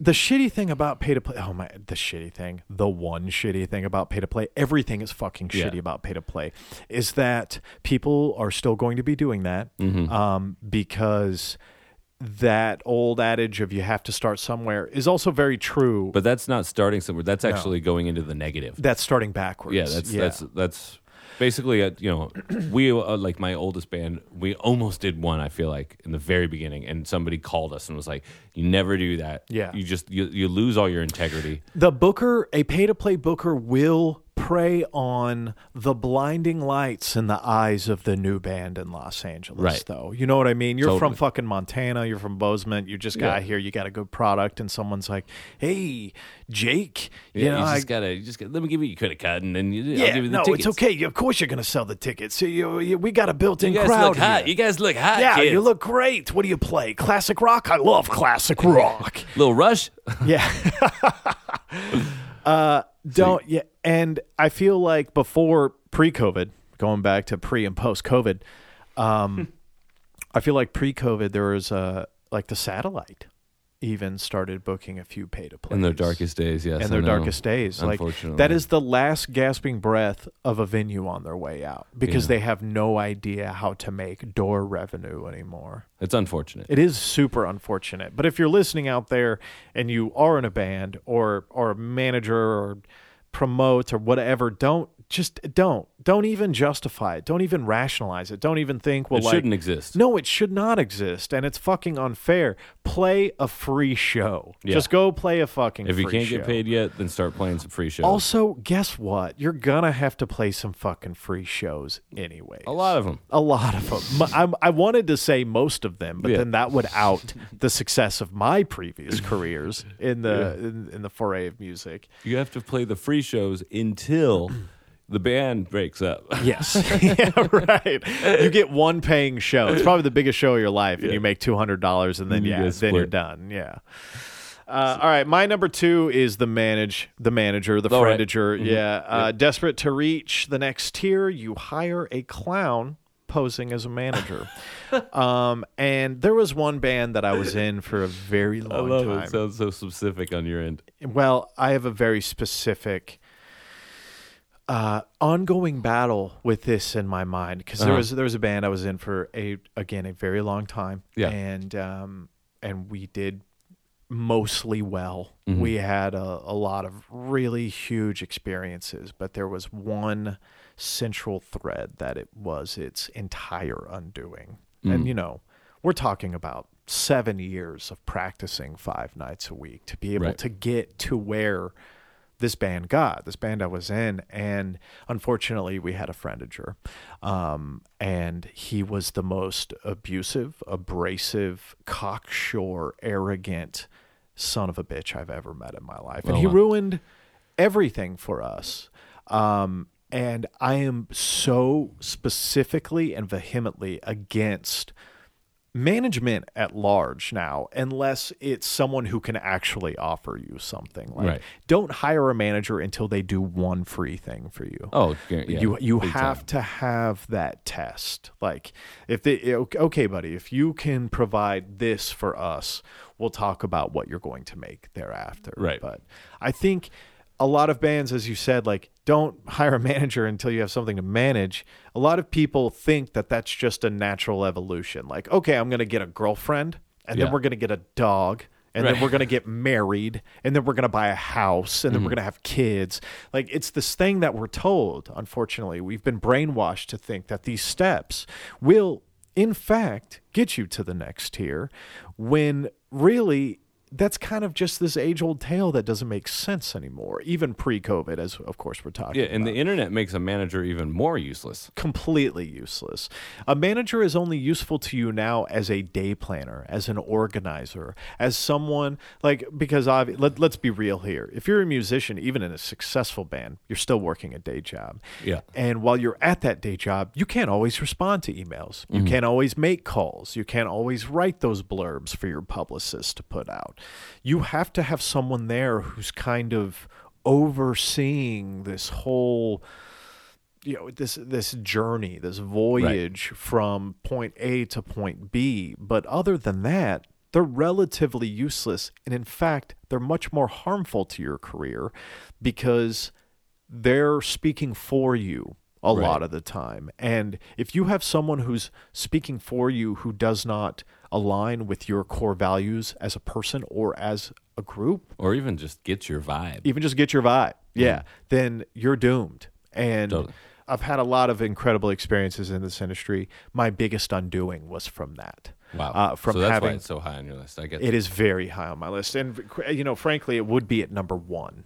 But my number one is a little bit more ambiguous than that. Yeah. I wonder if we have the same number one. Let's see. My number one, and unfortunately, unfortunately this is on the list. It's don't be a fucking creep.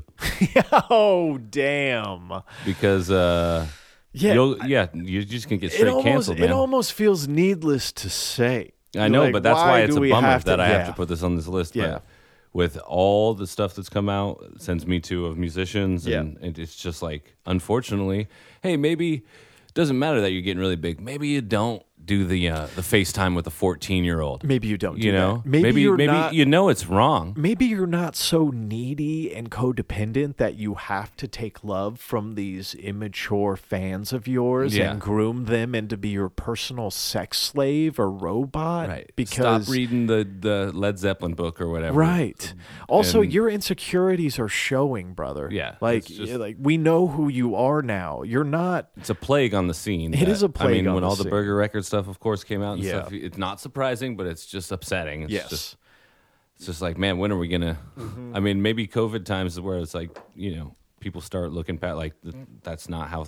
I don't know. That's not how this works anymore. Yeah, but unfortunately, that's the number one biggest mistake I think you can make now as a musician, because you will be forgotten. Like a lot of these musicians that are getting canceled. A lot of them think, I'll be back in a couple of years. Ryan Adams is waiting, Yeah, he probably thinks he'll have a comeback, but it's like, nah. He won't. You're done. And there are plenty of other people who sound like Ryan Adams that I can listen to as well. Question all those Ryan Adams albums that are sitting on my shelf thanks to my wife. I know, yeah. Well, I also was a Ryan Adams fan. Right. But anyway, so unfortunately, that's my number one. That's a good number one to have. We didn't have the same number one. What is yours? Because I didn't even think about the creep thing. I know. I was bummed out that I thought about that, and then I'm like, well, I guess that's number one. I was coming from a place where, like, if creephood didn't exist. I know. But my number one, and this is also very detrimental to a group and something so easily to get swept up into, and I think there are bits and fragments of this in what we've talked about thus far, but believing every win translates into hard data or more opportunities. Just good. because That's a good you one. got a fucking Pitchfork review, or you got a Coachella slot, or you've got a headlining gig, at the Regent, or like just because you're getting Can I these stop you things. for 1 second? Yeah. So me and Jess, me and Bunny, we're Yeah. talking about how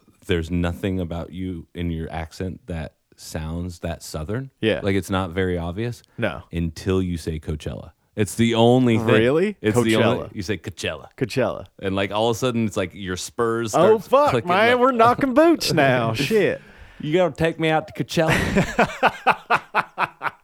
I'm so happy that you guys have actually had this conversation. I have. I love it. I'm like, should I ever bring it up with him? And I'm like, oh, Yes, man, you now did it is. Yeah, Now's I finally had to. we only talk about Coachella every 5 Coachella. episodes. Coachella.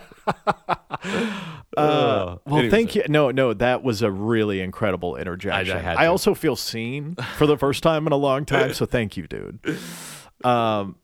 Believing that just because you have A, it's going to lead to B, you are going to be sorely mistaken every time, because it doesn't matter. That might mean you have some eyes on you, but just because someone passes you the ball doesn't mean that you're going to make the shot. Also, to add to that, like, just because you got this thing and maybe another band also got that thing Right. and then gets another thing doesn't mean that like you got screwed. Right. Because like that's another thing I notice happens a lot with artists. We got to keep our eyes on our own paper. For sure, yes. As they say. Also, having back to the Spotify generation thing. Oh man, it's so What a bummer. fucking exhausting. Getting playlisted. Let's talk about that. You put out a song, it gets playlisted. You get 300,000 listens in the first week or whatever, which has happened to plenty of my friends. I'm sure it has with yours. Yep, I've gotten on Our some friends, sweet playlists. for and sure. You get that $12 paycheck. You get that and feel $12 great. paycheck, yeah. But just because you have a million spins on something doesn't mean that a million people are coming to your show. It feels really sensical or common sense to have that line of rationale, that thinking, but a lot of people don't understand that. 70% of your million spins are background spins or bot spins, Right. or spins where the listener, the fan, didn't take the extra 5 minutes that it would have taken to Google your name or find you on social media or even add you to their library or buy your record. Just Fucking because Spotify. yeah, seriously. And also, Well, you got to give them some of your sweet royalties, and you get those algorithm boosts. God, What a world! I want to change my name least it's from election day. Alexander just because Alexander and algorithm start with the same 2 letters. I'm so tired Dude, of your thinking, solo project should be called Alexander Algorithm. or just Mr. Go Rhythm. That's pretty good. Whoa, that isn't bad at all. Oh, Wow, well, what a depressing, enlightening. I feel like that was our most serious list. It definitely was. We've had some It serious was kind of ones. dry for us, It but God damn it if it wasn't informational. And you know what? It feels therapeutic for me. Privilege chat. Yes, I'm extremely curious what you have to say about this. Oh, that's my cue? No, I don't know why I was looking at you like that. But we are going to talk about the virtue signaling regarding Idol's Ultramono. Yes, Which their came out a most couple- recent effort, their third record, I believe, Uh-huh. right? Which And is definitely the worst. you sampled Grounds, Right, in that an song earlier really episode. slapped, and it's definitely the best song on the album. Let's just say that It is, first. yes. And it's honestly almost kind of weakened. I feel like around the album, I feel like- the song was weakened by the lack of impact I felt from the album. Okay, so the reason we're checking this priv today and we're doing it joint is because we've talked about this. You and I have spoken of this exact conundrum, what's going on with this record after the record came out. And I feel like this is a good time to kind of rehash that conversation for the kinda listener. See what's going on here. So the definition of virtue signaling, if you're unfamiliar with it, or am, so, if yeah, the so- listeners are. So Hit me with it. a pejorative neologism for the conspicuous and disingenuous expression of moral values with the intent to enhance one's own image. Okay, yeah. So I put into layman's terms, it's more or less a aggressive approach to denouncing certain things that you are in fact in belief of, and you are trying to trying to point the finger away from your own wrongdoing. Right. And even more layman's terms, could almost be a poser. A poser, yes, absolutely. You're a fucking poser, completely. So the reason we're talking about this is obviously we are in times of protest right now. Mm-hmm. It is a incredibly strange time for humanity, and one should take to a protest record right now. Right. It sounds like it's the best thing you could do with your voice and your It's interesting art. because I've even been thinking about how when Trump was first elected, everybody was like, this is going to be crazy for punk rock. Right. Everybody said that. Yeah, and it's like, because the no, Bush years, because the Bush years were like that. you can't predict what's already happened in the Reagan and the Bush years. Like, this is different. Yes. This is pure chaos. This is chaos. Like, this isn't, you can't just write a punk song and everybody's going to Everyone's start feeling all you right. can't write Like, American Idiot and the whole nation. If anything, be we like- need distraction. Right. Yes. In the form of music. And so, yeah, on paper, Idol's coming out with this heavy-footed protest album. Sounds like something we should embrace. Yes. But the product itself. But the product itself is, again, strange.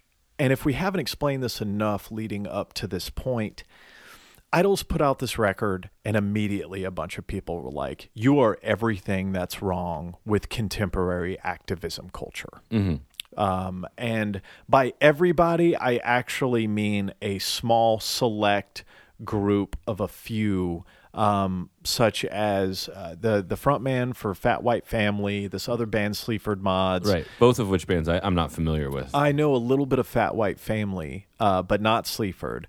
But now, since they've come out and very publicly expressed their opinions in favor of Idols being kind of weak posers about their beliefs and their moral values, even though the record, Ultramono, from start to finish, is a protest record. There's no other way to describe that record, Yeah. I think. For the most part. So Definitely. it's weird that they're getting a lot of backlash from their local community, and it makes me want to investigate it a little bit Right. more. So on, September 25th, the Bristol post-punk rock, industrial rock band released their third studio record, as we said, Ultramono, on Partisan Records, ironically enough, because of its lack of bipartisan reviews and polarizing divisiveness, to a slew of reviews that both praised in kind of like a white savior complex way, maybe, and discredited in more of a jealous investigation way their attempts at ideological vulnerability and championing of sonic activism.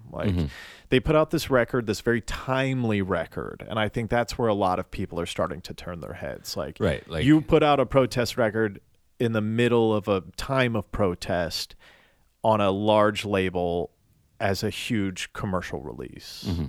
But why wasn't it like that for, say, Rage Against the Machine? Well, a lot of in what Joe Talbot, the singer of Idols, has said, he's like, you can't really judge this album when nobody can see it live. Right. And they are a live band, and that's how I Yes. initially fell in love with them, was seeing them and being like, wow, this is nuts. But I think maybe us not being able to see them live kind of takes the haze of that craziness away, and we're like, is this band actually what we need right now? Right. As opposed to Like being... it's such a macho way to Yeah. talk about toxic masculinity. Right, yeah, absolutely. They're They're still so macho sounding, Yeah. and I can't blame them for that, but like it's just so strange to hear like that one song on there where he's like consent. Yes. With Ginny Barth from Savages, Yeah, right? it just doesn't Screaming work. It doesn't consent work for into me. a, and I It's a think no for also me, dog. allyship, or the concept of allyship, has changed too. Right. And that's why I said white savior complex earlier, It because definitely- that's where a lot of the counter argument comes from. Like, And- hey, we don't need 5 white dudes from Bristol, England, who are self-proclaimed vulnerable saints in that regard, to Right. be doing this work for us in a way that loses its meaning over the translation of such. Because it's also a very polished record. Totally. This I mean, doesn't yeah, sound like a there's- protest album. It sounds like a major release. Yeah, And like in the Pitchfork review, they talk about that line in Grounds where he says, "Where I raise my pink fist and say black is beautiful." Right. And it's just like how many things that kind of misses the point of like about how the movement is not about glorifying like black bodies either. Like that's a part of missing the point. Like, exactly. It's just there's a lot of good intentions, but like misled to a certain degree. Yeah. Along these reviews, as we've been talking, most notably, the heaviest critique came from an angry intellectual exhibitionist disguised as the high art musician, the front man of Fat White Family. Okay. Lias Saudi. Lias, I would imagine, maybe. Mm-hmm. I'm not a bloke. I wish I was. Lias Saudi. Who had things such as this to offensively spout after a troll campaign and subsequent retort from Joe Talbot, who, again, as you said, is the lead singer of Idols. This is what Lias had to say. Quote, "The group represent everything that is wrong with contemporary cultural politics," end quote. Quote, "Theirs is the sound of an inverse solidarity, one that revels in the sanctimonious condemnation of people not quite up to speed whilst offering up no valid counter-strategy," end quote. All these are true things to a certain degree. He's, again, still kind of an shitty intellectual. But another quote, "The group claim that vulnerability is their armor. Where exactly is all of this vulnerability? It's as if the lyrics have been generated by a Guardian-designed algorithm. Every red button issue of the day systematically addressed in the most predictable way imaginable."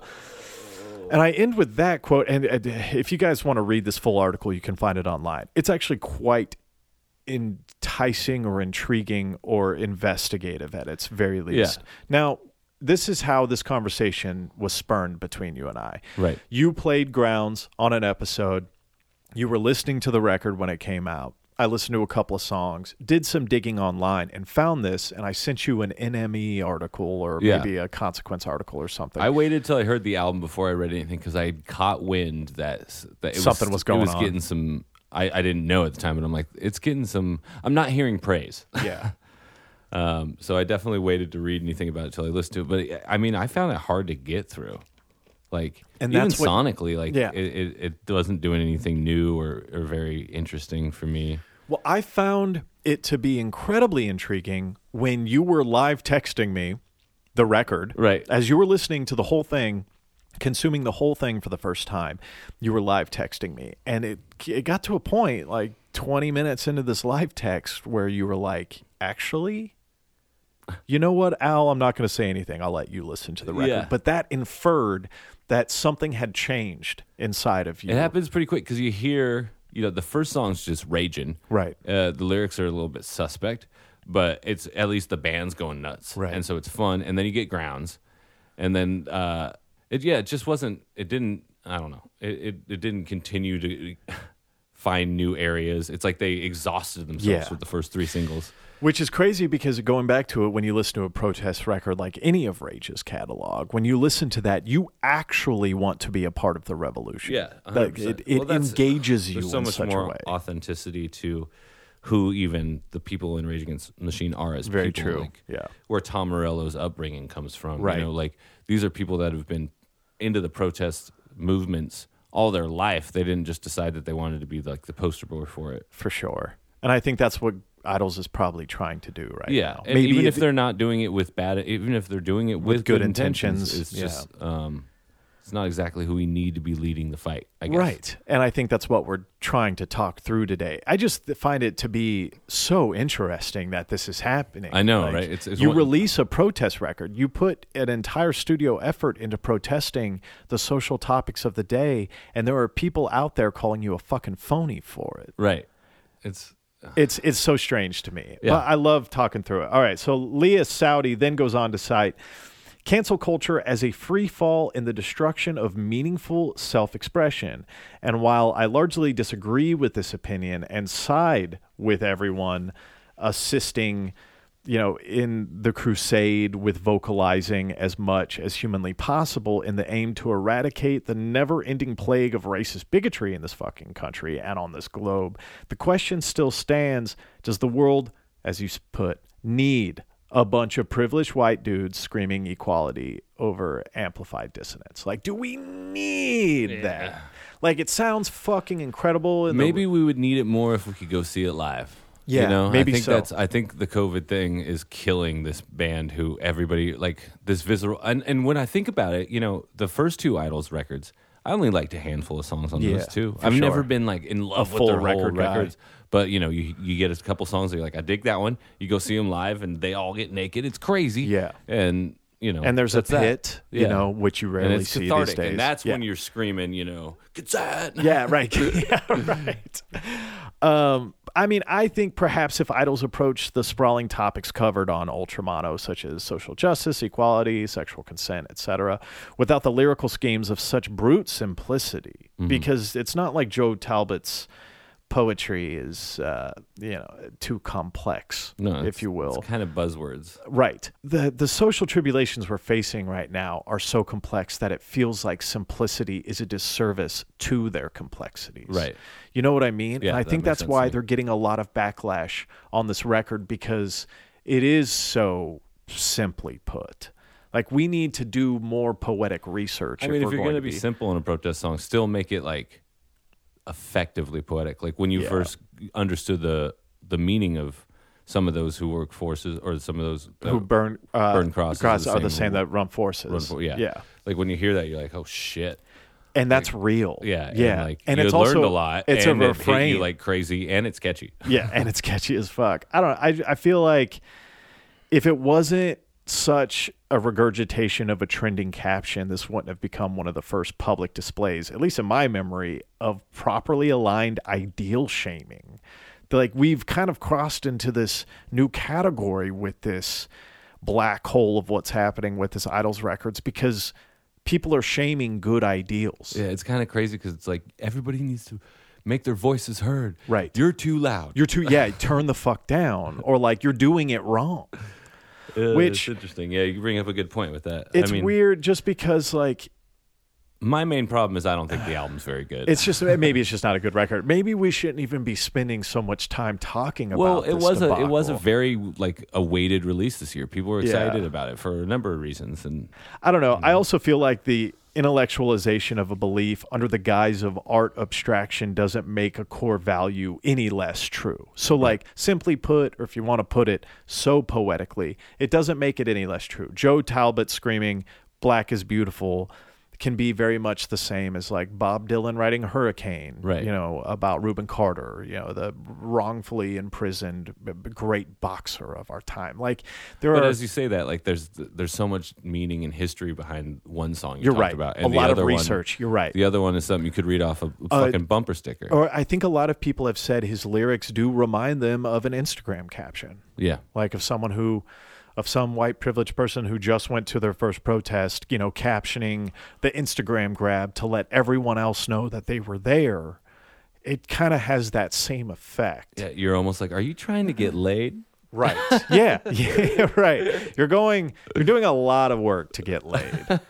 I don't know. Or just maybe if you're a thriving business, which is exactly what a successful band becomes when reaching a level of operation that calls for the monetization of its subject matter, when releasing a product that deals in cards of for the people, by the people, as you and I were talking about outside, in example, this album of protest songs by a group that has publicized their distaste for the societal norms of oppression, you understand that the end result of such an effort has been built on the backs of a marginalized community. Like, maybe that also isn't their right to do as a successful band. Like, again, you've reached the point where you're making this big release, you're monetizing your beliefs, your subject matter, you're making money off of it, and you're still building it on the backs of this largely marginalized community.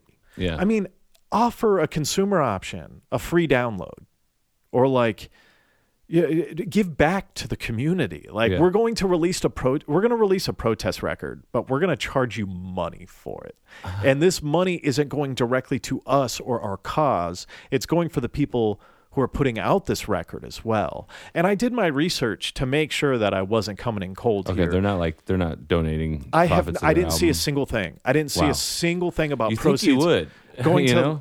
like I just anything at all. Like people, survivors of sexual trauma and assault. Well, then or, it's not a protest album. It has protest lyrics. It has maybe. protest lyrics, Kind of. or it's like conceptually protest. And I could be wrong about this. And if you're a listener and you know this, and you know that they've been donating Yeah, I somewhere, feel please like let me Idols know. has been donating all their. I would feel terrible, but I Like- don't. I feel like I would have heard that. You know. Yeah, the 50, 30, 20, 10% of proceeds are going to, something worthwhile, something that we're singing about on this record. I don't know. It doesn't make any sense to me. that's true. And I don't have any conclusions today. I can't say if it's right or if it's wrong. I just want to talk about this because, again, I find it so odd that people are screaming virtue signaling Right. when a popular band is putting out a protest record that a lot of people are going to listen to and maybe even be swayed to protest against their own Hey, oppressors. if it helps you out, if you're fucking just getting into politics at age 12, or just getting into punk music Yeah. and not knowing where to go historically, so you kind of go with the present then day. this album's probably right up your alley. It I is, say yeah. fucking blast it. Yeah. Turn it on. and make get your into parents it and crazy. do your research into it, thereafter, into protest music Yeah. to find other It better could lead, this album could examples. easily lead people to rage, For sure. So it's not all bad. And with all of this front loaded in the brain churner, let's revisit the term virtue signaling for a moment. James Bartholomew, a British journalist who has been largely cited for coining the term, had this to say in an explanation to clarify the origins. Quote, "If you were frank and said, 'I care more about the environment than most people do,' or 'I care about the poor more than others,' your vanity and self-aggrandizement would be obvious, but anger and outrage disguise your boastfulness." So that's the guy who termed this whole thing virtue signaling. And in those last words, anger and outrage disguise your boastfulness. Anger, outrage, and boastfulness are three things that could be used to describe Ultramono by Idols. That's true. You know what I mean? That's So when very I came true. across this quote from this guy who had coined this term, who put a bunch of different psychological things together to make this thing, virtue signaling, I don't know, within the statement, again, those are the key words. And we're talking about a punk protest record. It was like that was like a review for the record. Like they could put it on the vinyl. They could put it on the vinyl as the front sticker. It was just way too obvious for me. That's funny. Wow, dude, after a month, we're a little rusty, but I feel it coming feel back. Good. Is it coming back? We'll come back with some pop punk, and then we'll be back in December for each of our year in review. Year in list, and that's the end of season 2, it feels yeah, like. that's the end of the year, and then everything will be fine again. Everything's 'Cause going to be great 2021 will after come a around. transition of power. Right. After we look at our phones here in about an hour and see what we've I missed feel like so it was a far great today. election day. I had a good time. I had a blast. Yeah, Yeah, I I'm mean- glad I'm not glued to the news right Chair's now. still there. Chair's still there. Chair's still Maybe there. we'll just sit in here and smoke weed. Yeah, I put play your, some I actually dashboard. put your phone in a tub of water. Oh, perfect. That's all. That's all I need. yeah. I got a couple up and tuning guitars in here. We can. If you bust have a some G dashboard. or an A or an E, then let's fucking party, dude. Oh, It's been good seeing you Yeah, it's again, been man. great to see This you. is good I to be can't back. wait to keep going. I now that we've been away, I just want to record like 4 pods in a Get row. back into it. Let's do Yeah. But thank you for Patreon members. It's good to be back. Interact with us. Tell us your favorite pop punk songs. Yeah, we For can next talk time. about it next episode. Yeah. Yeah. I know Jocelyn is going to have a lot to say on that Good. if she's still listening. And we'll see you next time when hopefully there's conclusively someone else leading this country. That'd be fantastic. For now, we're the Goat Parade. Out.